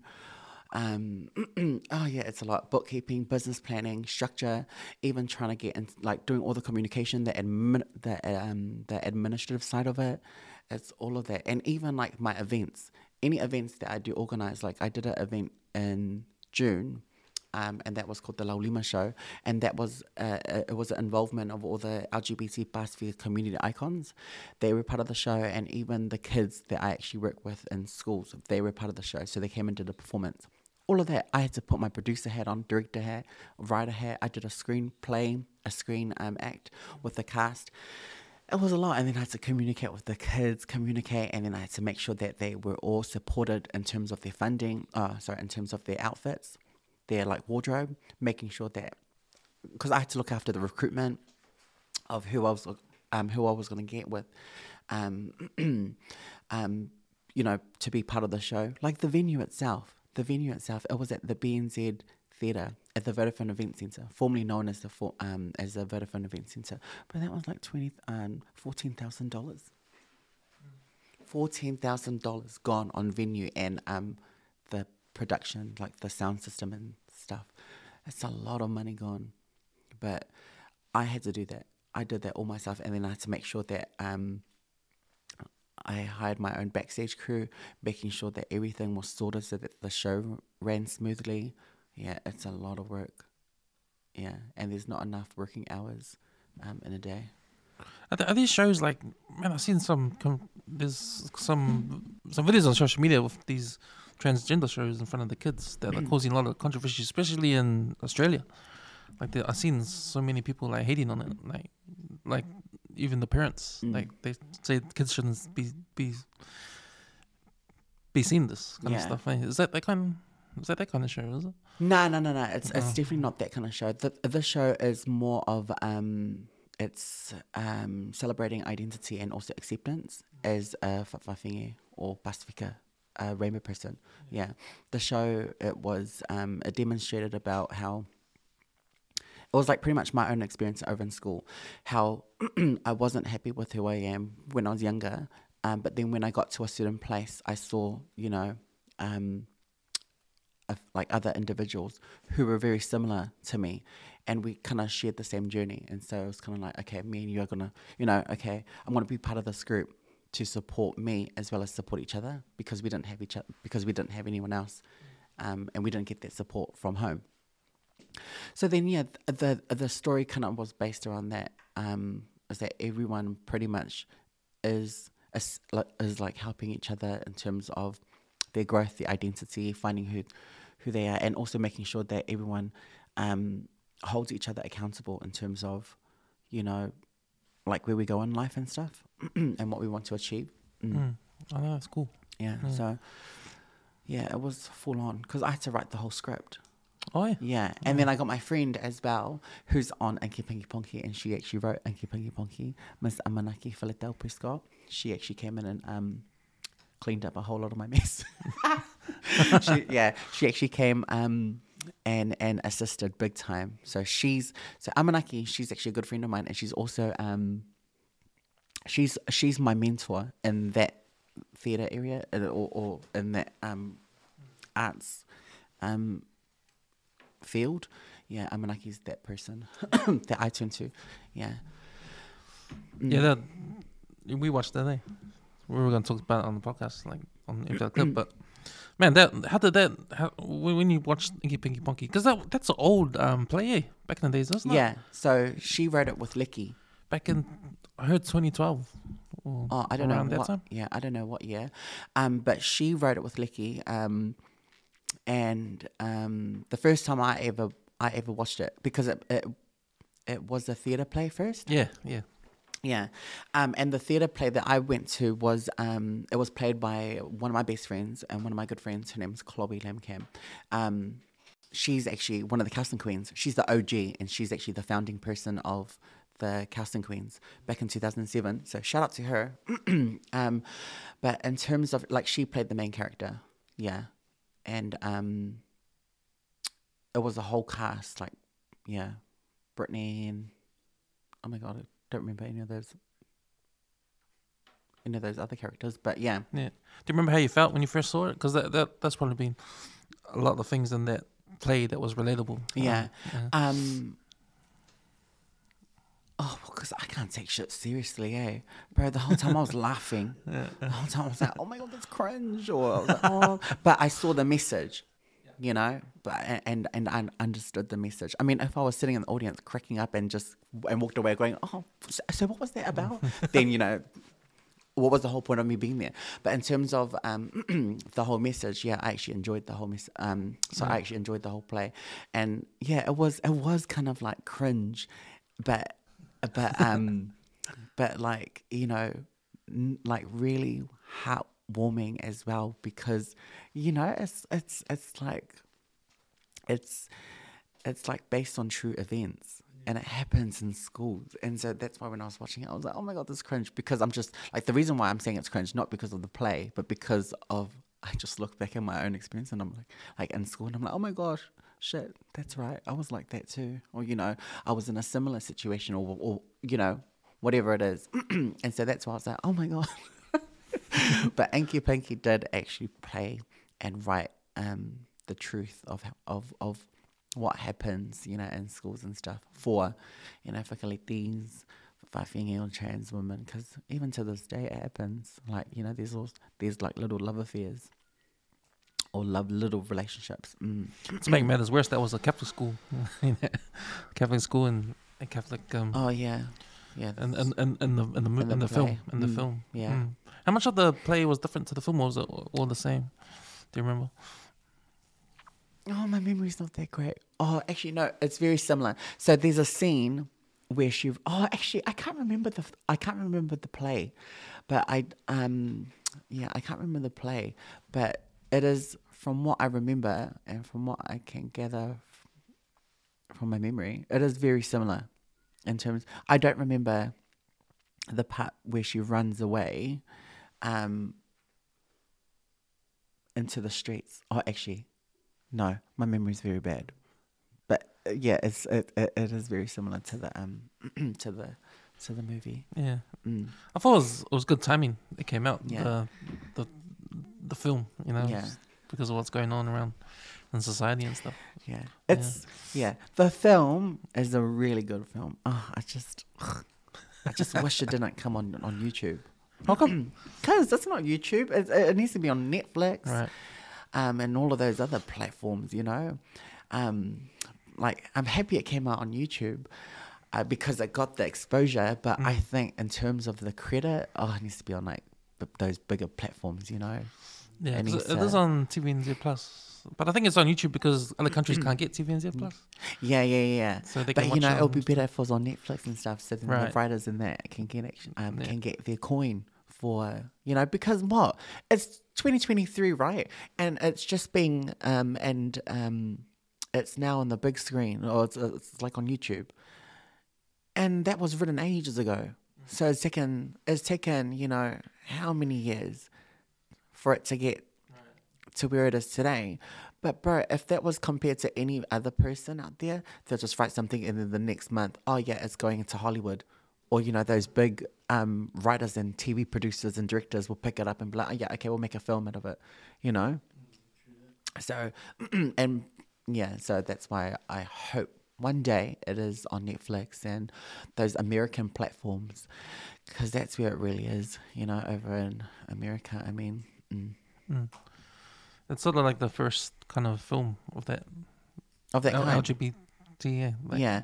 Not the first of that of LGBT, but the first Pacifica. Yeah. First Pacific. Yeah, the first. So like the Sionis wedding of. Oh, don't compare that to Sionis wedding. Sionis wedding was disgusting. You didn't like Sienna's wedding? No. No? Oh Why? my gosh, I Why? hated Sienna's wedding. Why? Why'd you hate it? Oh, just. I don't remember a lot of it, but I just remember it was like so whaama kangaka and so whaama ainga. Like, oh my God, it's. Yeah, but don't compare that to Sienna's wedding. Because because in Inky Pinky Ponky you don't see affairs happening like but talking about Sienna's wedding, it is actually quite funny because of the shit that happened in the movie happens in real life. It happens in real life with the whole onga whaavalia, and then you've got the affairs happening and Yeah, the message I got from Inky Pinky Ponky is what I was referring to before, how I'm not aware of what goes on, and it sort of shed light on a lot of stuff, or made me think about what they go through, what transgender go through, yeah, especially on the school level, because one thing that came to mind was it's just school, it's like a bubble in context of it, or you don't really live life until you finish school and go to uni, Yeah. or go start work, so all the anxiety, from my experience anyway, all the school anxiety is just in school, and then when you go, it's like, oh, there's a bigger world out there. It doesn't matter, so yeah. just trying to relate my experience on that to Inky Pinky Ponky, like it's different, it's not the same.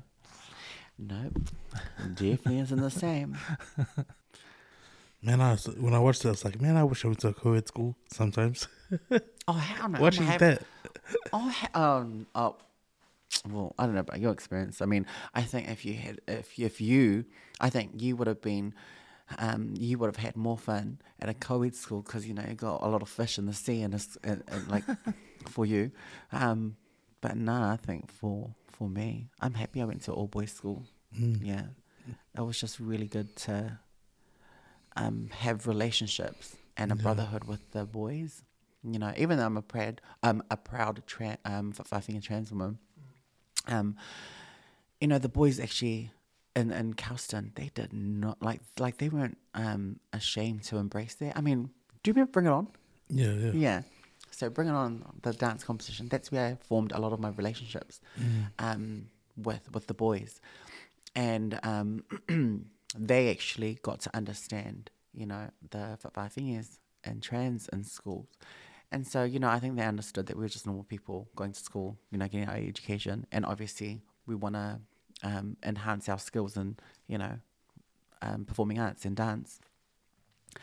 They were just kind of like, oh yeah, cool. They're just normal people. I mean, duh, and so that's where a lot of our relationships were formed.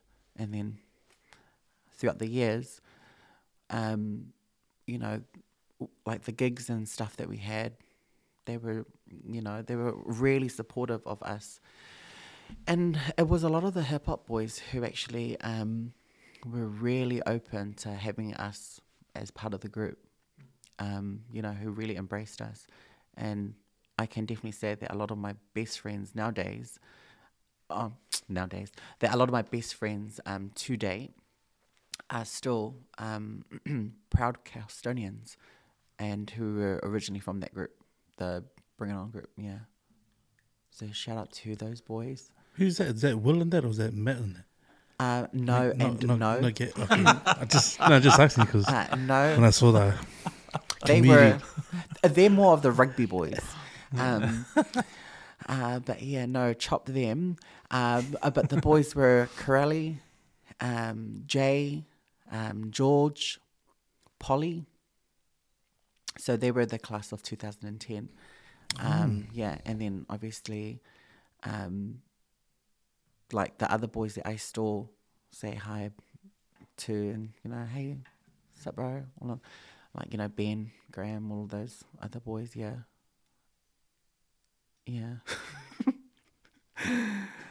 But they were like they were my form, being the girls. Going to all boys school is like what is that like in your head, like going to all boys school? Because I'm thinking like it's like me going to all girls school, and I'm a guy. Yeah. Going to an all boys school, it was it was fun.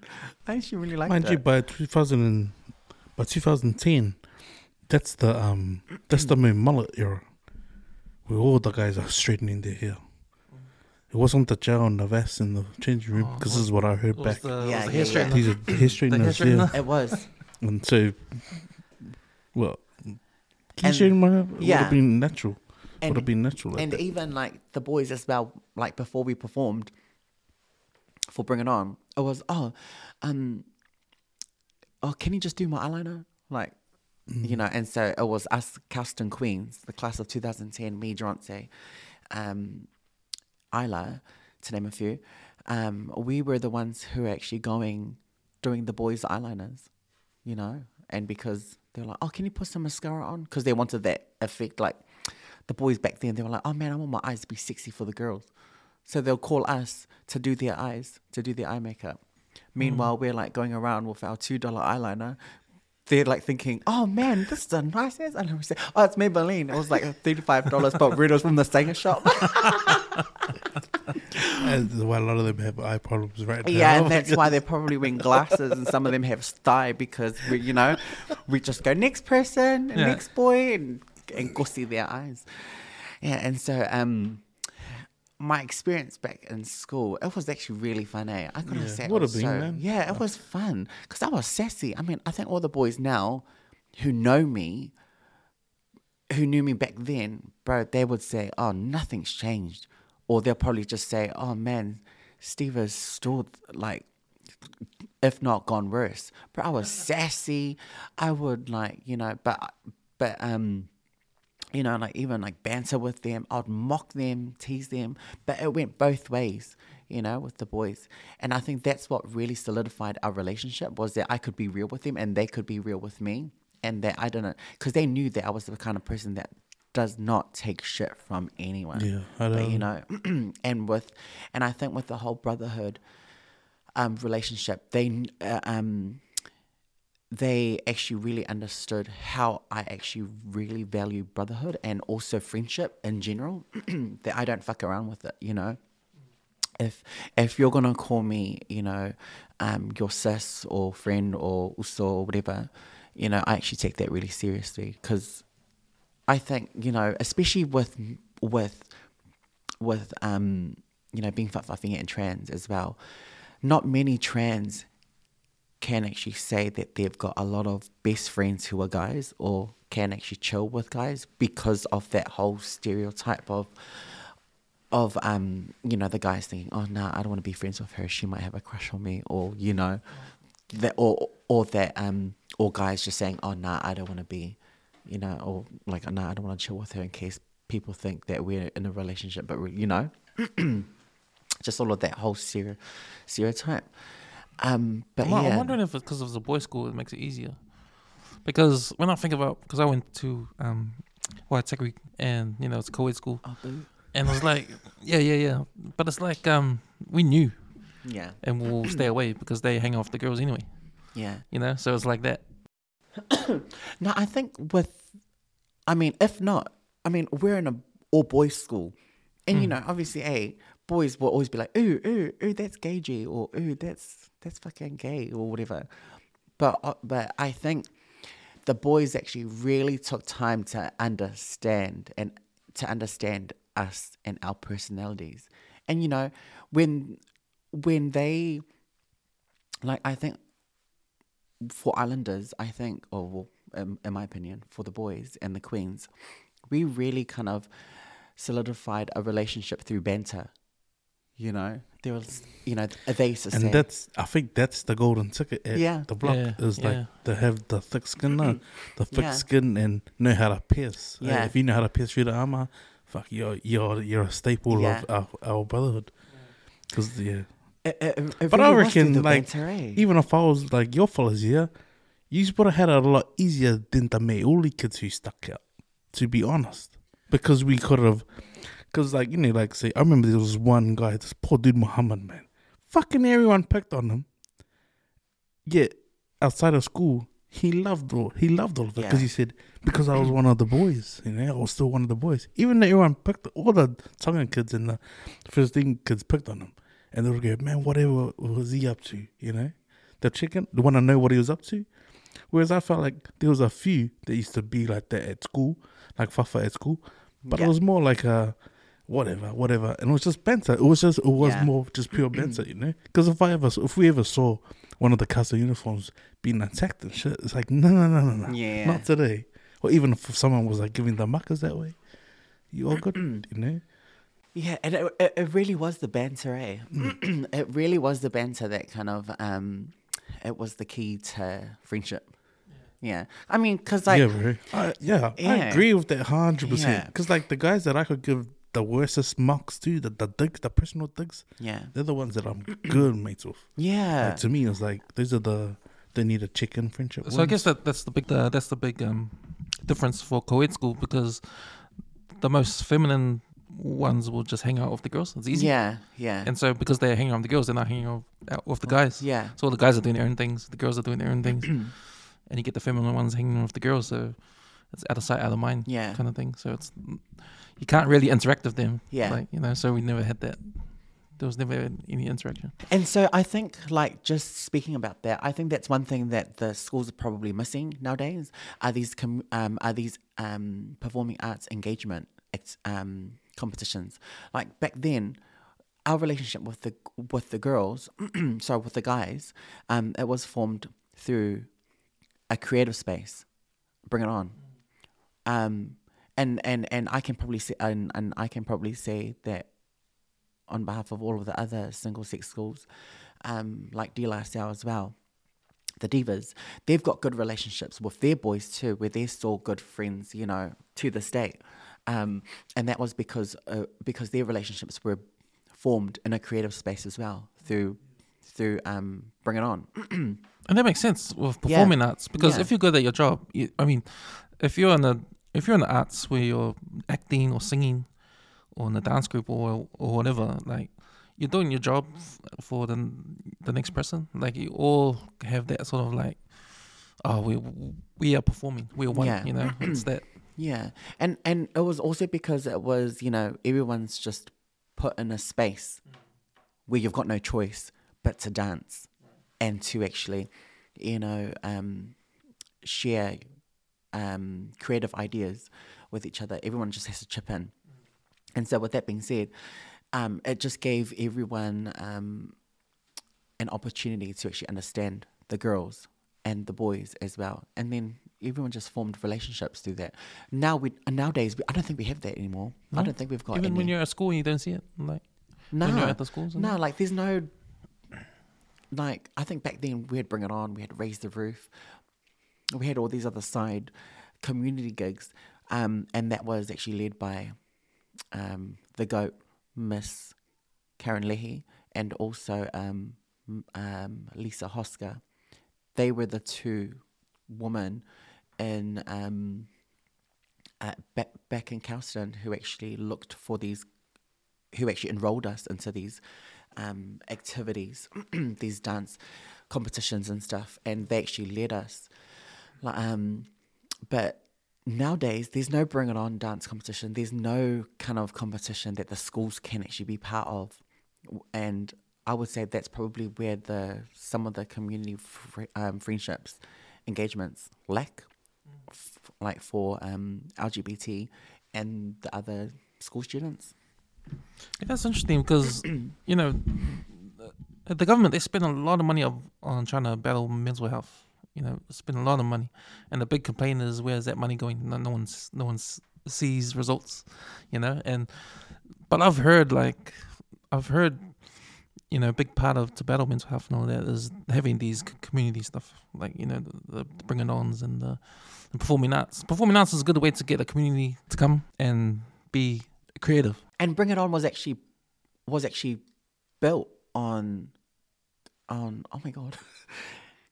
Bring It On was actually built on the movie? It was actually built on Christian values, as well as well-being as well. Yeah. Yeah, I think it Because was. like Polyface doesn't really tick everyone off, right? Yeah. Inside of school. Nah, it But if you doesn't. had the performing arts, like bring it on, raise the roof at that.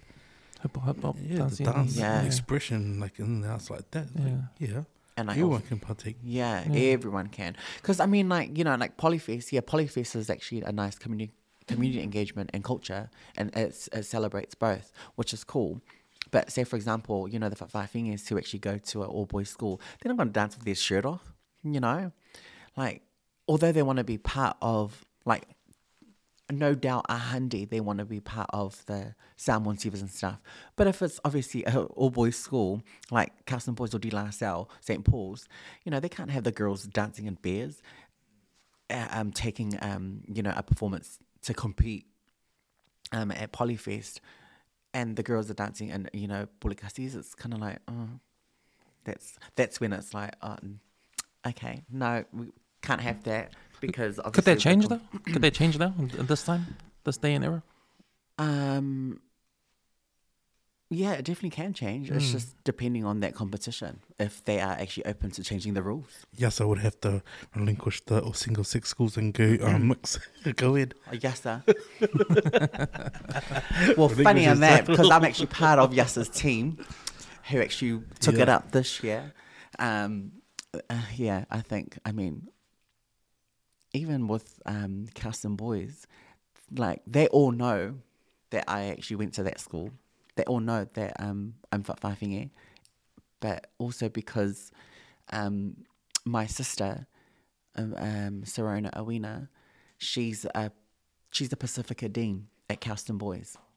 And so whenever the Carlton have their Polyfest group practices, myself and my mum, we actually go over to feed them every Saturdays. Yeah, their Saturday practices, we used to feed them. Man, they ate like kings. They were fed like kings. My mum used to do some pasui and Elisa, you know, all of that golden stuff, and then like nachos and mince, and then she went handies with like even Koko Lisa, you know, and then she did otai and all of that is, to me, they're actually quite lucky. I mean, back in our days, it was like bread and butter and jam.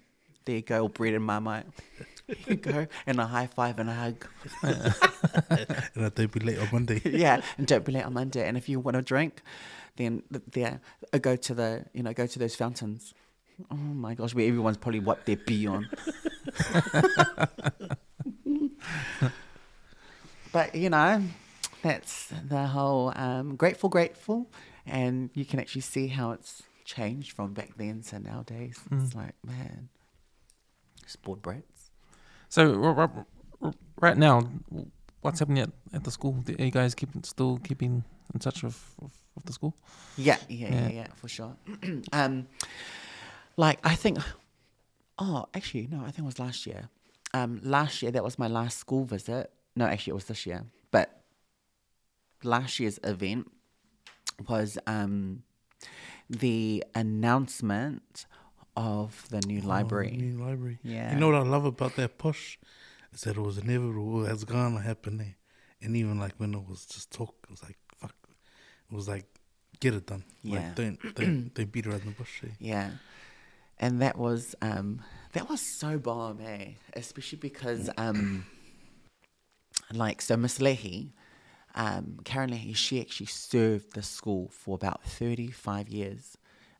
The year that she passed was her serving 34 years in 2021. And then, did she pass? Oh yeah, in 2021.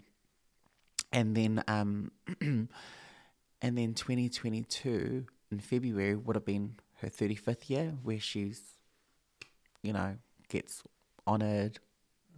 But unfortunately, she didn't make it. So then at her funeral, man, she had a big funeral. Yeah, the old boys pretty much paid for her funeral. It was pretty much It was a really good funeral, and even her service at school, I remember getting a call from my sister, Miss Auina, Mr. Numia and also Spence. He was the digital guy who used to work at Kelston. Just asking me how they wanted to set up the auditorium, because initially they were going to have the service in the library, and in the library was way too small. And, you know, obviously for health and safety, bro, no one's going to be no one's going to fit in the library, especially with the numbers that's going to come through tonight. And so, they call through and they're like, hey, how do you want the what's it called? The layout. And I just, I told them what I wanted. I wear her picture to hang and stuff. And and then that night, man, it went so good. It just flowed. Like, I think, oh man, Eddie's speech was so funny. Remember his speech? How he mentioned about Miss Leahy and you gotta tell a story now. Nah, you gotta edit it into the screen. Nah, I think that's Oh, we can't talk about that? No, you can. Oh, But okay. if you remember, but in my head it's like, why would you be saying this right now? Crack up. He's looking like the affairs or the who was going out with who. Yeah.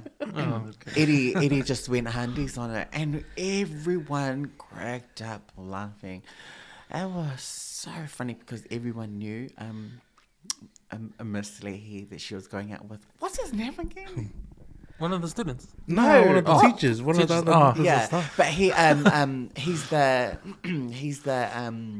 he's the wrestling teacher. Mr. Jewett. Mr. Druitt, yeah.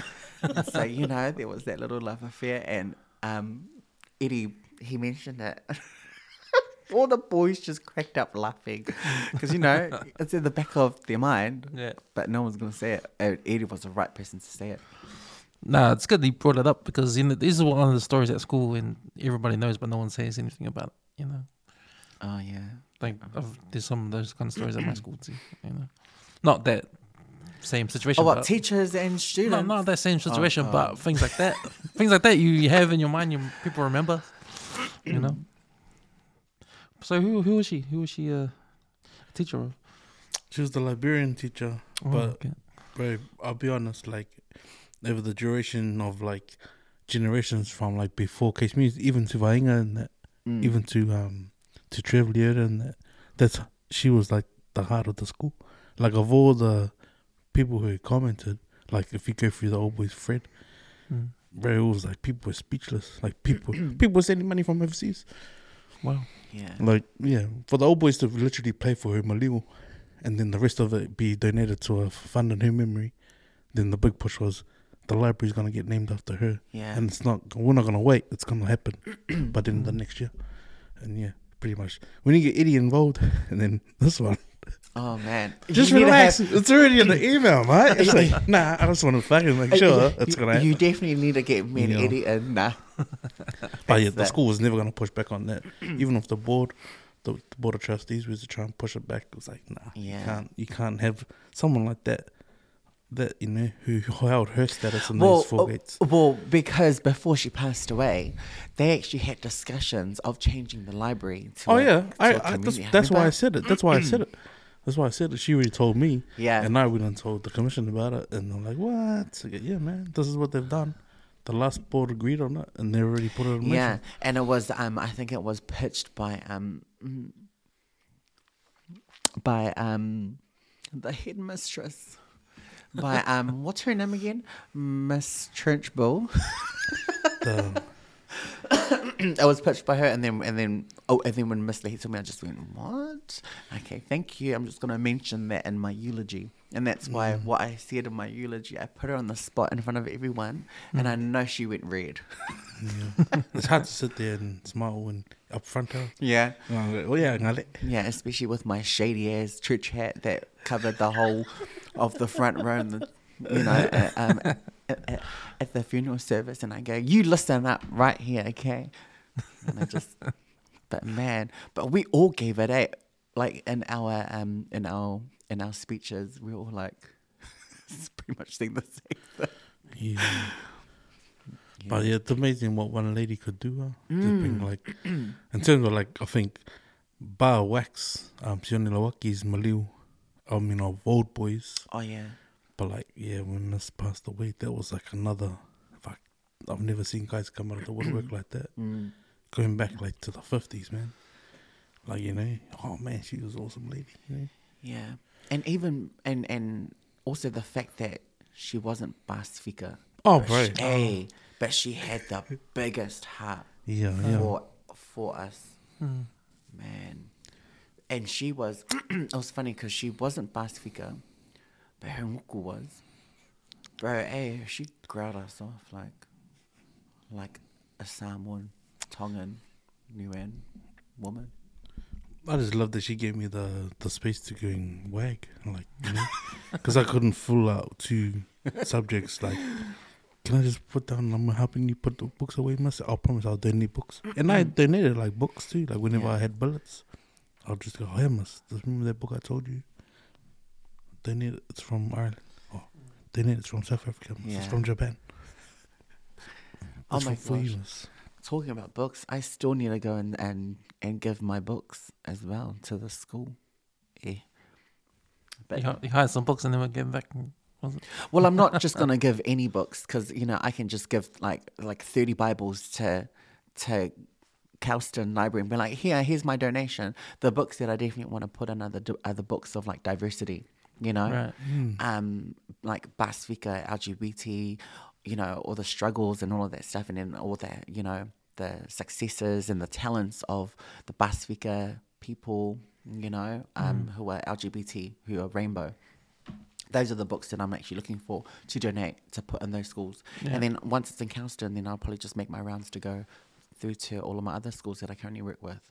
Yeah, and that would be a donation from Laulima to those schools. And then, talking about that, where do you see us in society right now? Like, how far have we come, do you think, with Pasifika and LGBT and all that? We've come a long way. Yeah. There have definitely been some changes, which is really good. I mean, there's like, for example, like what I'm doing. It's amazing to actually be a Pasifika Rainbow in schools, actually delivering a service, and then also, the creative spaces. Like we've got Amanaki, for example. She's written a screenplay, which is now a movie, and she's actually played the main character of a whakaleiti, and that's a love story. And for the cast and also the crew to actually, like the directors and the producers and the production team, to actually pick up that story and say, yeah, we're going to change, or we're going to put it in a movie. That's a big, that's a big win. And even for example, Kamau Sepuloni, the Deputy Prime Minister of New Zealand, she's actually supported a lot of the Pasifika Rainbow events. Like, for example, there was a festival last year over in October where it celebrated Brown Pasifika pride and our talents, and also, our creative minds and in a creative space. She came and supported that. She was actually part of the opening for that as well. And she was even at the opening for, I think they call the number 3, a theatre space over in Mount Roskill. And that's actually driven also, like the creatives. One of them is actually a proud Whawhawhine trans woman. And, she was actually MC for the opening. And Carmel actually went to that. And even, Sammy Salsa as well, who's a proud Samoan gay man. He's on television. He's in the fashion industry. He's I love like that he's doing, come out, yeah. man. Like, to be honest, I had one of his pictures in my wedding, and then to see him come out, I was like, man, own it, man. Like, if that's you, own it. Like, be proud. Yeah. Like, there's no need to be, Oh, 100. Like, hidden about it. Like Sammy and his younger sister, John, they're siblings, right? And they are proud Pasifika rainbow individuals. Yeah. And then there's also, Mario as well. Mario Falmui. He's a director and a producer for Fresh TV. He is doing amazing work. Oh my God, there's so many. I mean, yeah, there's a lot. Yeah, in terms of... We're owning our spaces, and being proud of what we are and who we are. For sure. Just mean. And even like the ballroom community as well, they're doing amazing as well. Like, for example, if I can name a few, JC Sanovasa, Felenci Filippo, and Moe Langa as well. Those 3 trans women are, incomparable with what they do in the creative spaces. Especially because of this whole younger generation. You know how they love the whole ballroom and the voguing here, voguing there, dipping there, dipping that. Ai leo fai sika ngā mea makalingi le fale. Yeah, so those 3, they're the ones who actually drove the ballroom community to where it is today. But ka pai to them. Yeah, especially because Trans Pacifica, it's not easy getting funding and all of this stuff, but yet they're able to secure that. Yeah. I mean, I take my hat off to them 3, to everyone that I've just previously mentioned. I think the whole struggle with LGBT in society and stuff, like, it all comes down to one thing, and I think that's just being proud of who you are, like being yourself. Is a big deal for anybody, not just them, like anybody. Because, man, I remember when I was at school, like, just being that guy that wants to impress other people all the time, just want to be someone else because it might affect what people thought about you. And that will take its toll, man, Yeah. And it's not like coming to this day and age where social media, even being on the podcast and all of that, for as long as we have, like, it's the opposite to how I thought it was about, like, not being yourself, because you have to be yourself. Yeah. You have to. If you're in a podcast, you just can't hide from trying to pretend to be someone else. You can't hide. And I think what's good about, with social media, how we talked about how social media is a big influence to the kids. Like, you can be on TikTok and do a dance and do skits, but to really get respect, it's being yourself.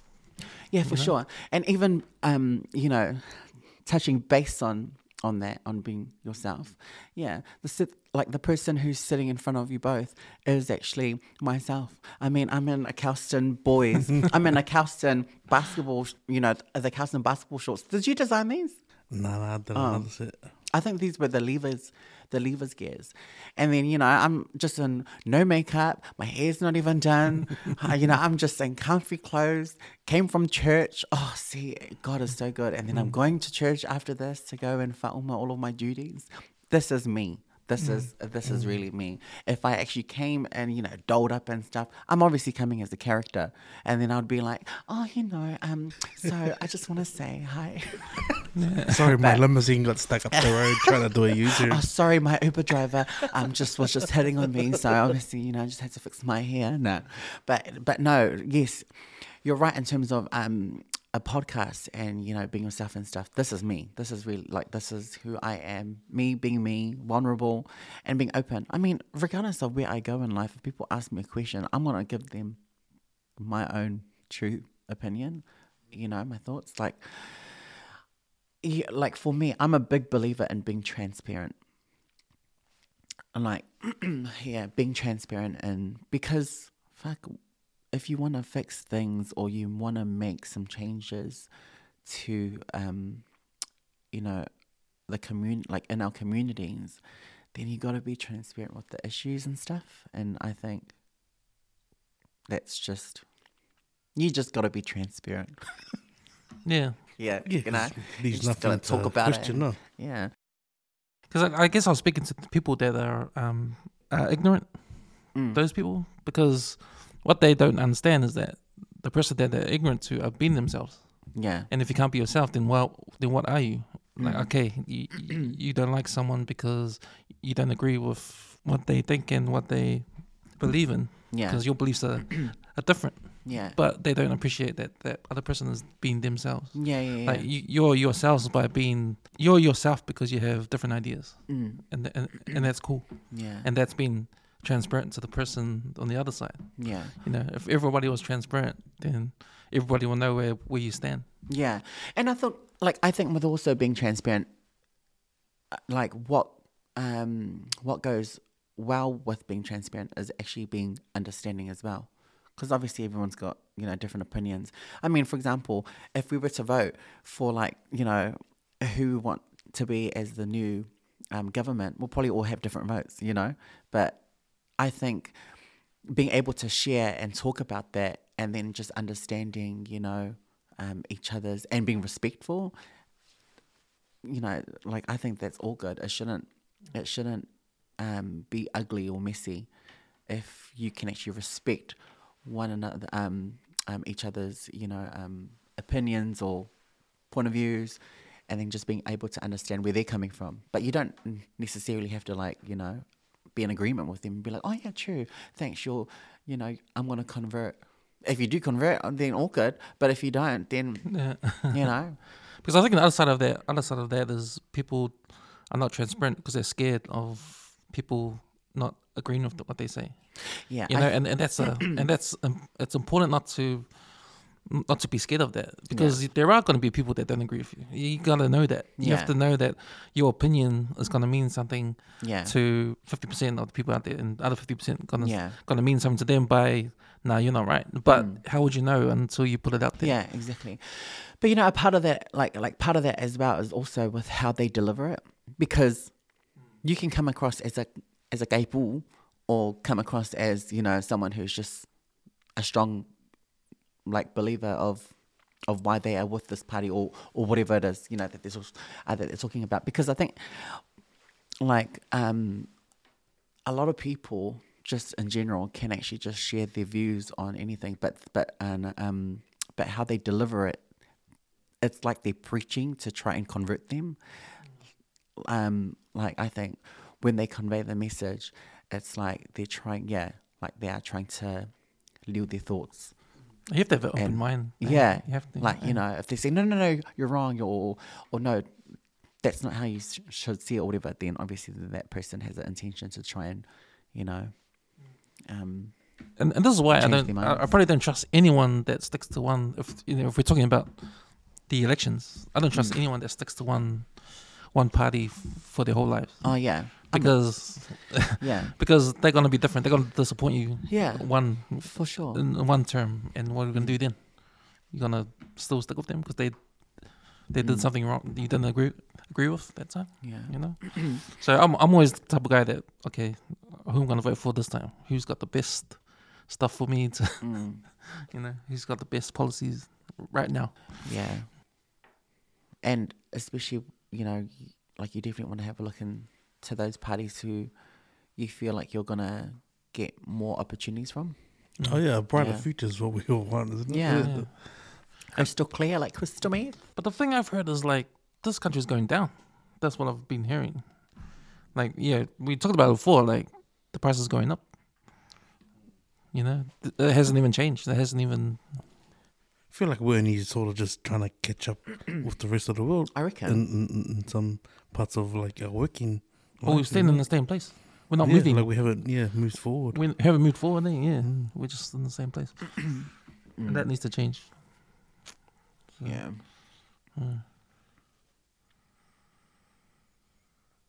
There's awkward silences.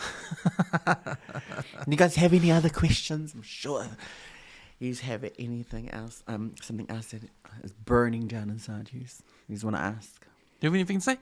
Like, do you have any? Nah. Say? Other than just saying thanks for having me on.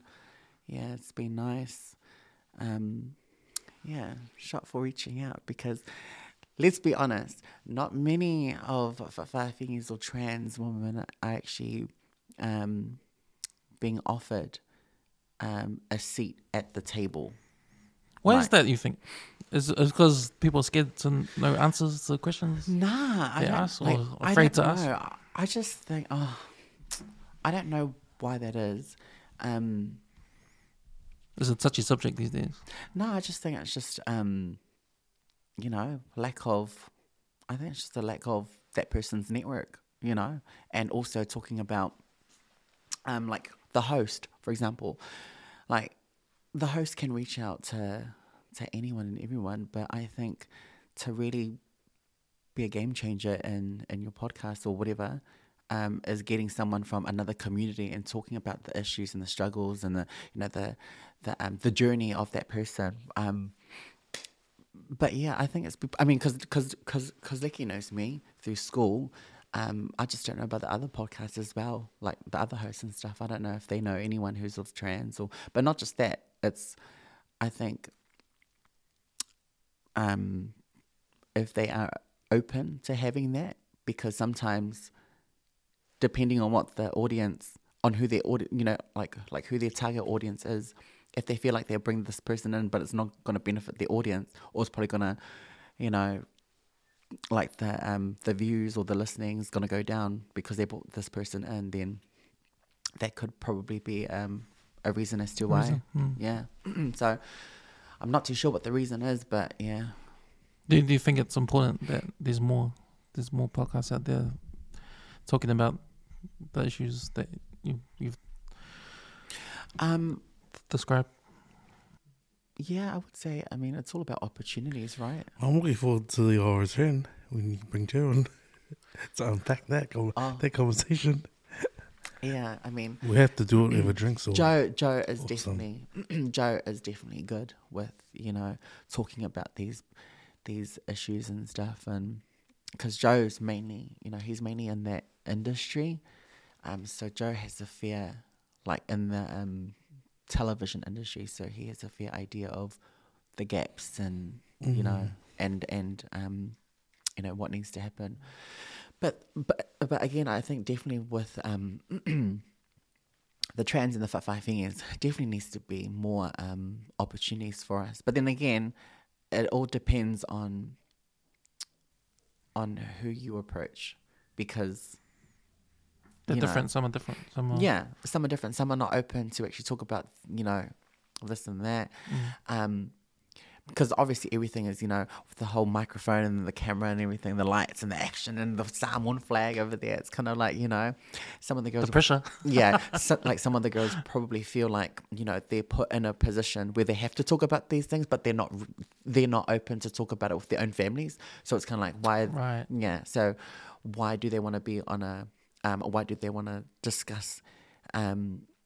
certain things in a podcast when they can't even talk to their closest best friend or their sister about it. So it's kind of like that. See, that's perspective that I would never. Yeah, same. That's bite off. And understood. No, it. yeah, true. It's So like I said before. right? It's But like that's why it's Pacifica point of perspective, man. And it's like, I'm not gonna sit here and listen to a Balangi talk about it. Like, okay.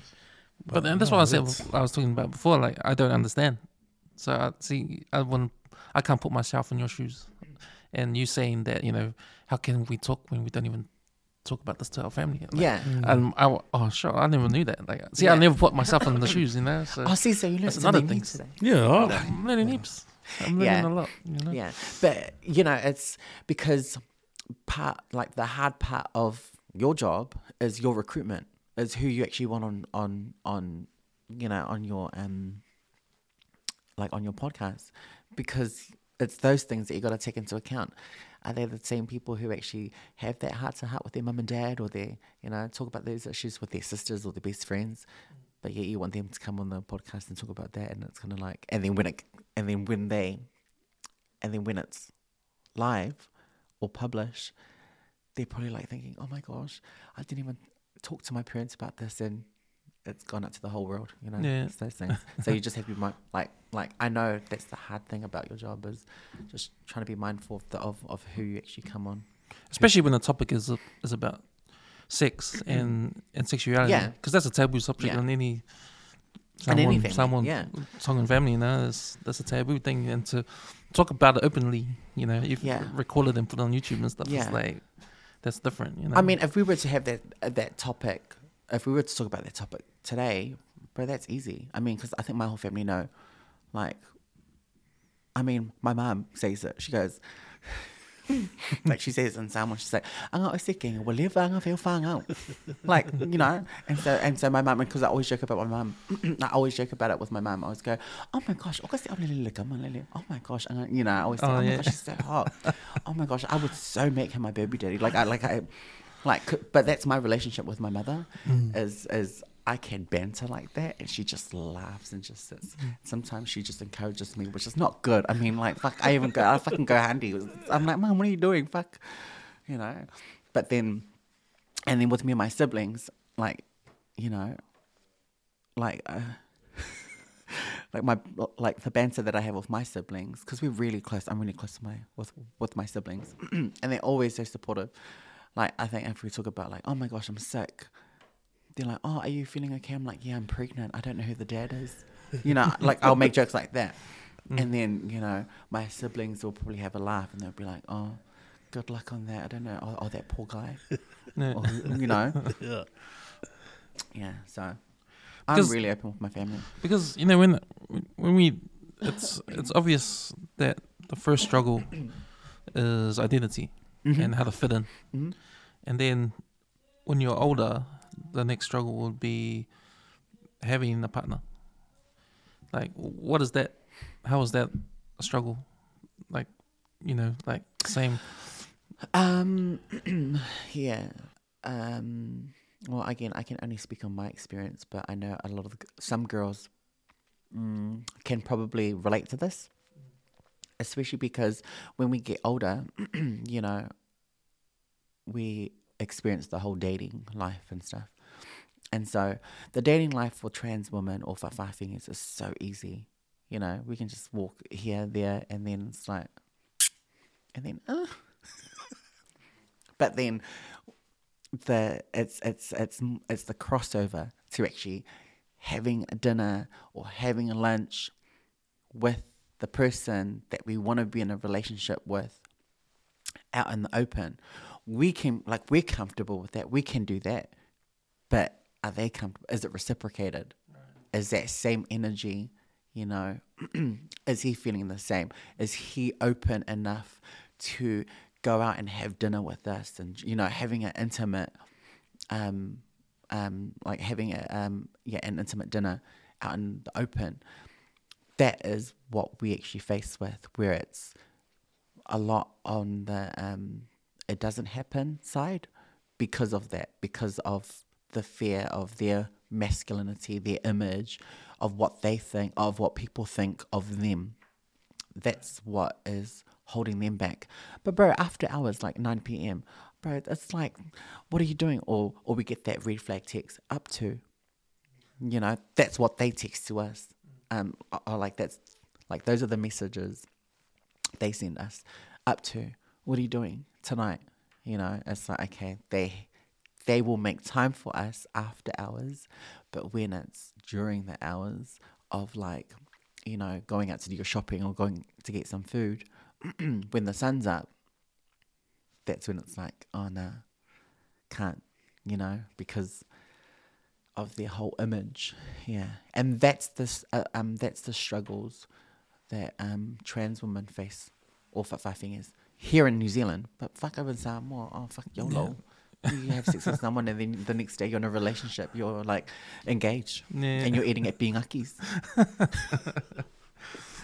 Because how would you overcome that? Because I think we've gone so far with the identity thing these days, because it's starting to get accepted with what's going on. But how do you get past that struggle with the relationship? Well, especially in New Zealand. Yeah, I mean, well, for me, I think it really just comes down to what love is. Like, you know, like, what is love? Like, love. Like love conquers all. Yeah. Including what other people think. Yeah, including discrimination and judgment, you know? Because, like, with love, especially being reciprocated from, you know, a heterosexual man, a straight man, because they're always going to have at the back of their mind, oh, fuck, you know, what are my boys going to think? What am I, you know, what's my church going to think? Most importantly, what's my family going to think, you know? So I think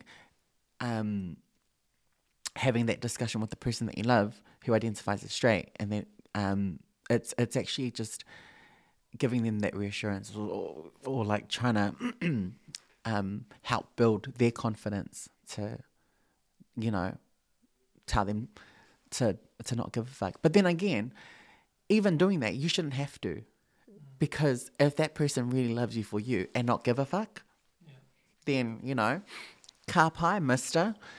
Like, you shouldn't really have that conversation. If he knows what he wants, then fuck all, you know. Like, no one's approval matters, no one's opinion matters, and all of that stuff. So I think it really just comes down to the person on how they actually look at love and how they actually see what think of love. Yeah. Is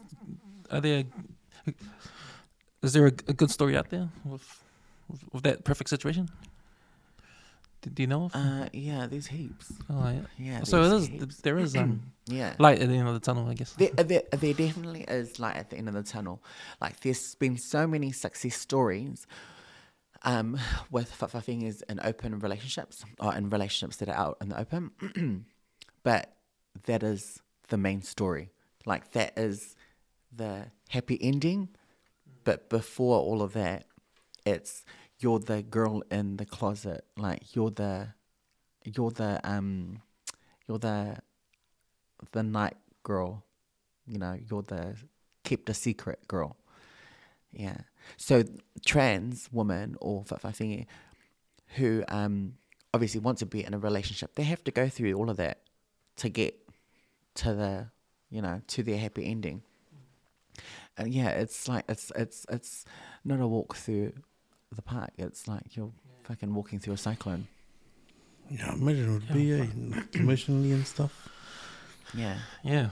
But I agree with you, man. Like, you know, love is love. Like, the connection. Like, I could imagine, like, a married man being unhappy with what he has at home and just being, you know, parked. Never being heard and stuff. And sometimes that connection be online, be it a guy or a lady or whoever. And then finally meeting them. Sometimes all of that stuff doesn't matter. Yeah. You know? And you see it, like the catfishes and stuff. Oh yeah. But I feel like, man, no, you're right. I feel personally like, yeah, that's true, man. Yeah, love is the love. So, you know, I think, yeah. So, man, the struggle is real, you know, for transgender, you know. Oh, like, man, the struggle is real. No. Like, I didn't even know fucking where to start. Yeah. Bro, it's like the upbringing, you know, it's the upbringing for trans. Looking, and then, you know, every single day, you actually question yourself. You know, you question yourself, am I actually worth being on this planet? You know, should I even be part of this family? Because of, you know, the discrimination that I face hourly, and then, you know, being invalidated anywhere you go. Not just that, but going to school. You want to, you know you're good at these subjects, but you can't go to school because the school makes you feel, it invalidates your presence, and also, you know, pushes you out, and it's not warming. So that's difficult, and that's school. After school, you go to university, it's the same thing. You know, it's the same thing. You can't, it's like going into an unsafe space because you don't know who's going to be there, who just hates trans, and they just might throw rocks at you and stuff, and, you know, and it's difficult. Even your teachers as well, teachers or lecturers, you don't even know if how they feel about trans people. They might not even want to be, you know, you might not even want to approach them because you know very well that they're solid Mormons, for example. Love my Mormons, no, but you know, like, they might be hard out, you know, and religious, and they're like, nah, I'm not going to help gay people, not going to help lesbians, not going to help, you know, but yet they're a lecturer, you know, and so it's kind of like there's that barrier. After that, looking for a job, you don't even know, you know, looking for an employment that is an employer who's actually going to hire a trans or gay person, especially a trans person, you know, whawhiwhenga. Those are the struggles that we face with. And it's kind of like, oh, so what are you? Are you a boy or girl? So, oh, I'm trans. Okay, so do we give you a male uniform or a female uniform? You know, like those are the questions that are actually asked to date that some of the girls face with. And then not even that, it's going into like to our bank. You know, oh, hi there, can I just get a withdrawal or can I make a deposit? Okay, cool. Do you have your identification? Sure. The ID, your passport, birth certificate says male, you know. So it's like male, and then they look at you and you're obviously female, and they're like, oh, shit.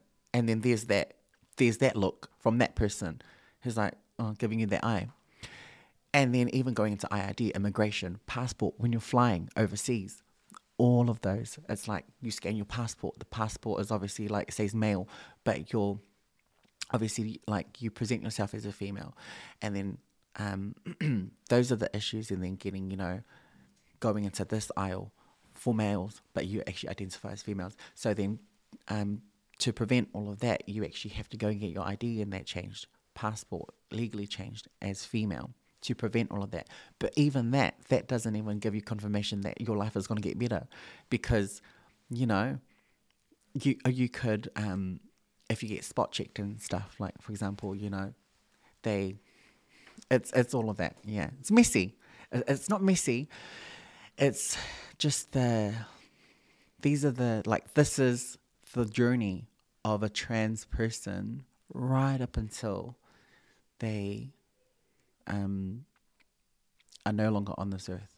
That's the journey of a whawhiwhenga trans person, Pasifika rainbow person. That's what they face. That's what we face.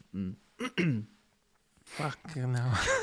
Yeah, so it's a lot, eh? That's a lot. Yeah, that it's is a lot. Even like, you know, just like what I was saying before, sorry, going shopping, you know, if you want to go to the shop and someone's like, hey, aren't you?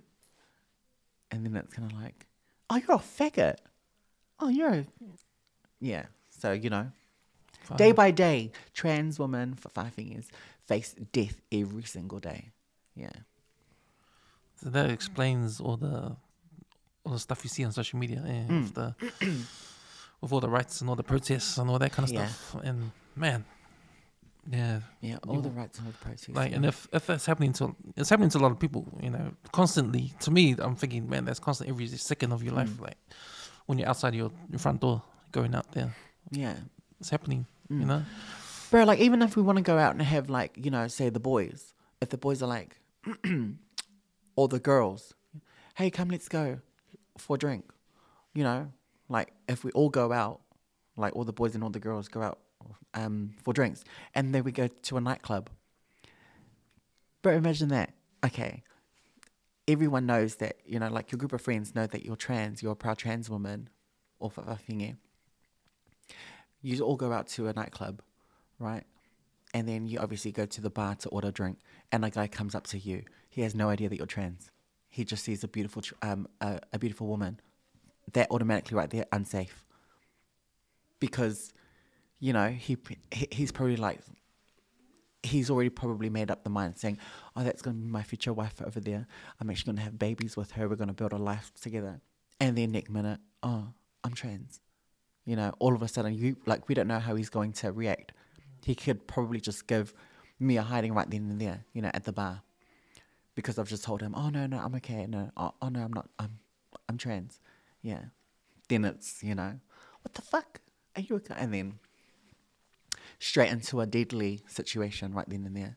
So that's a life. Like, that's the story of a trans person.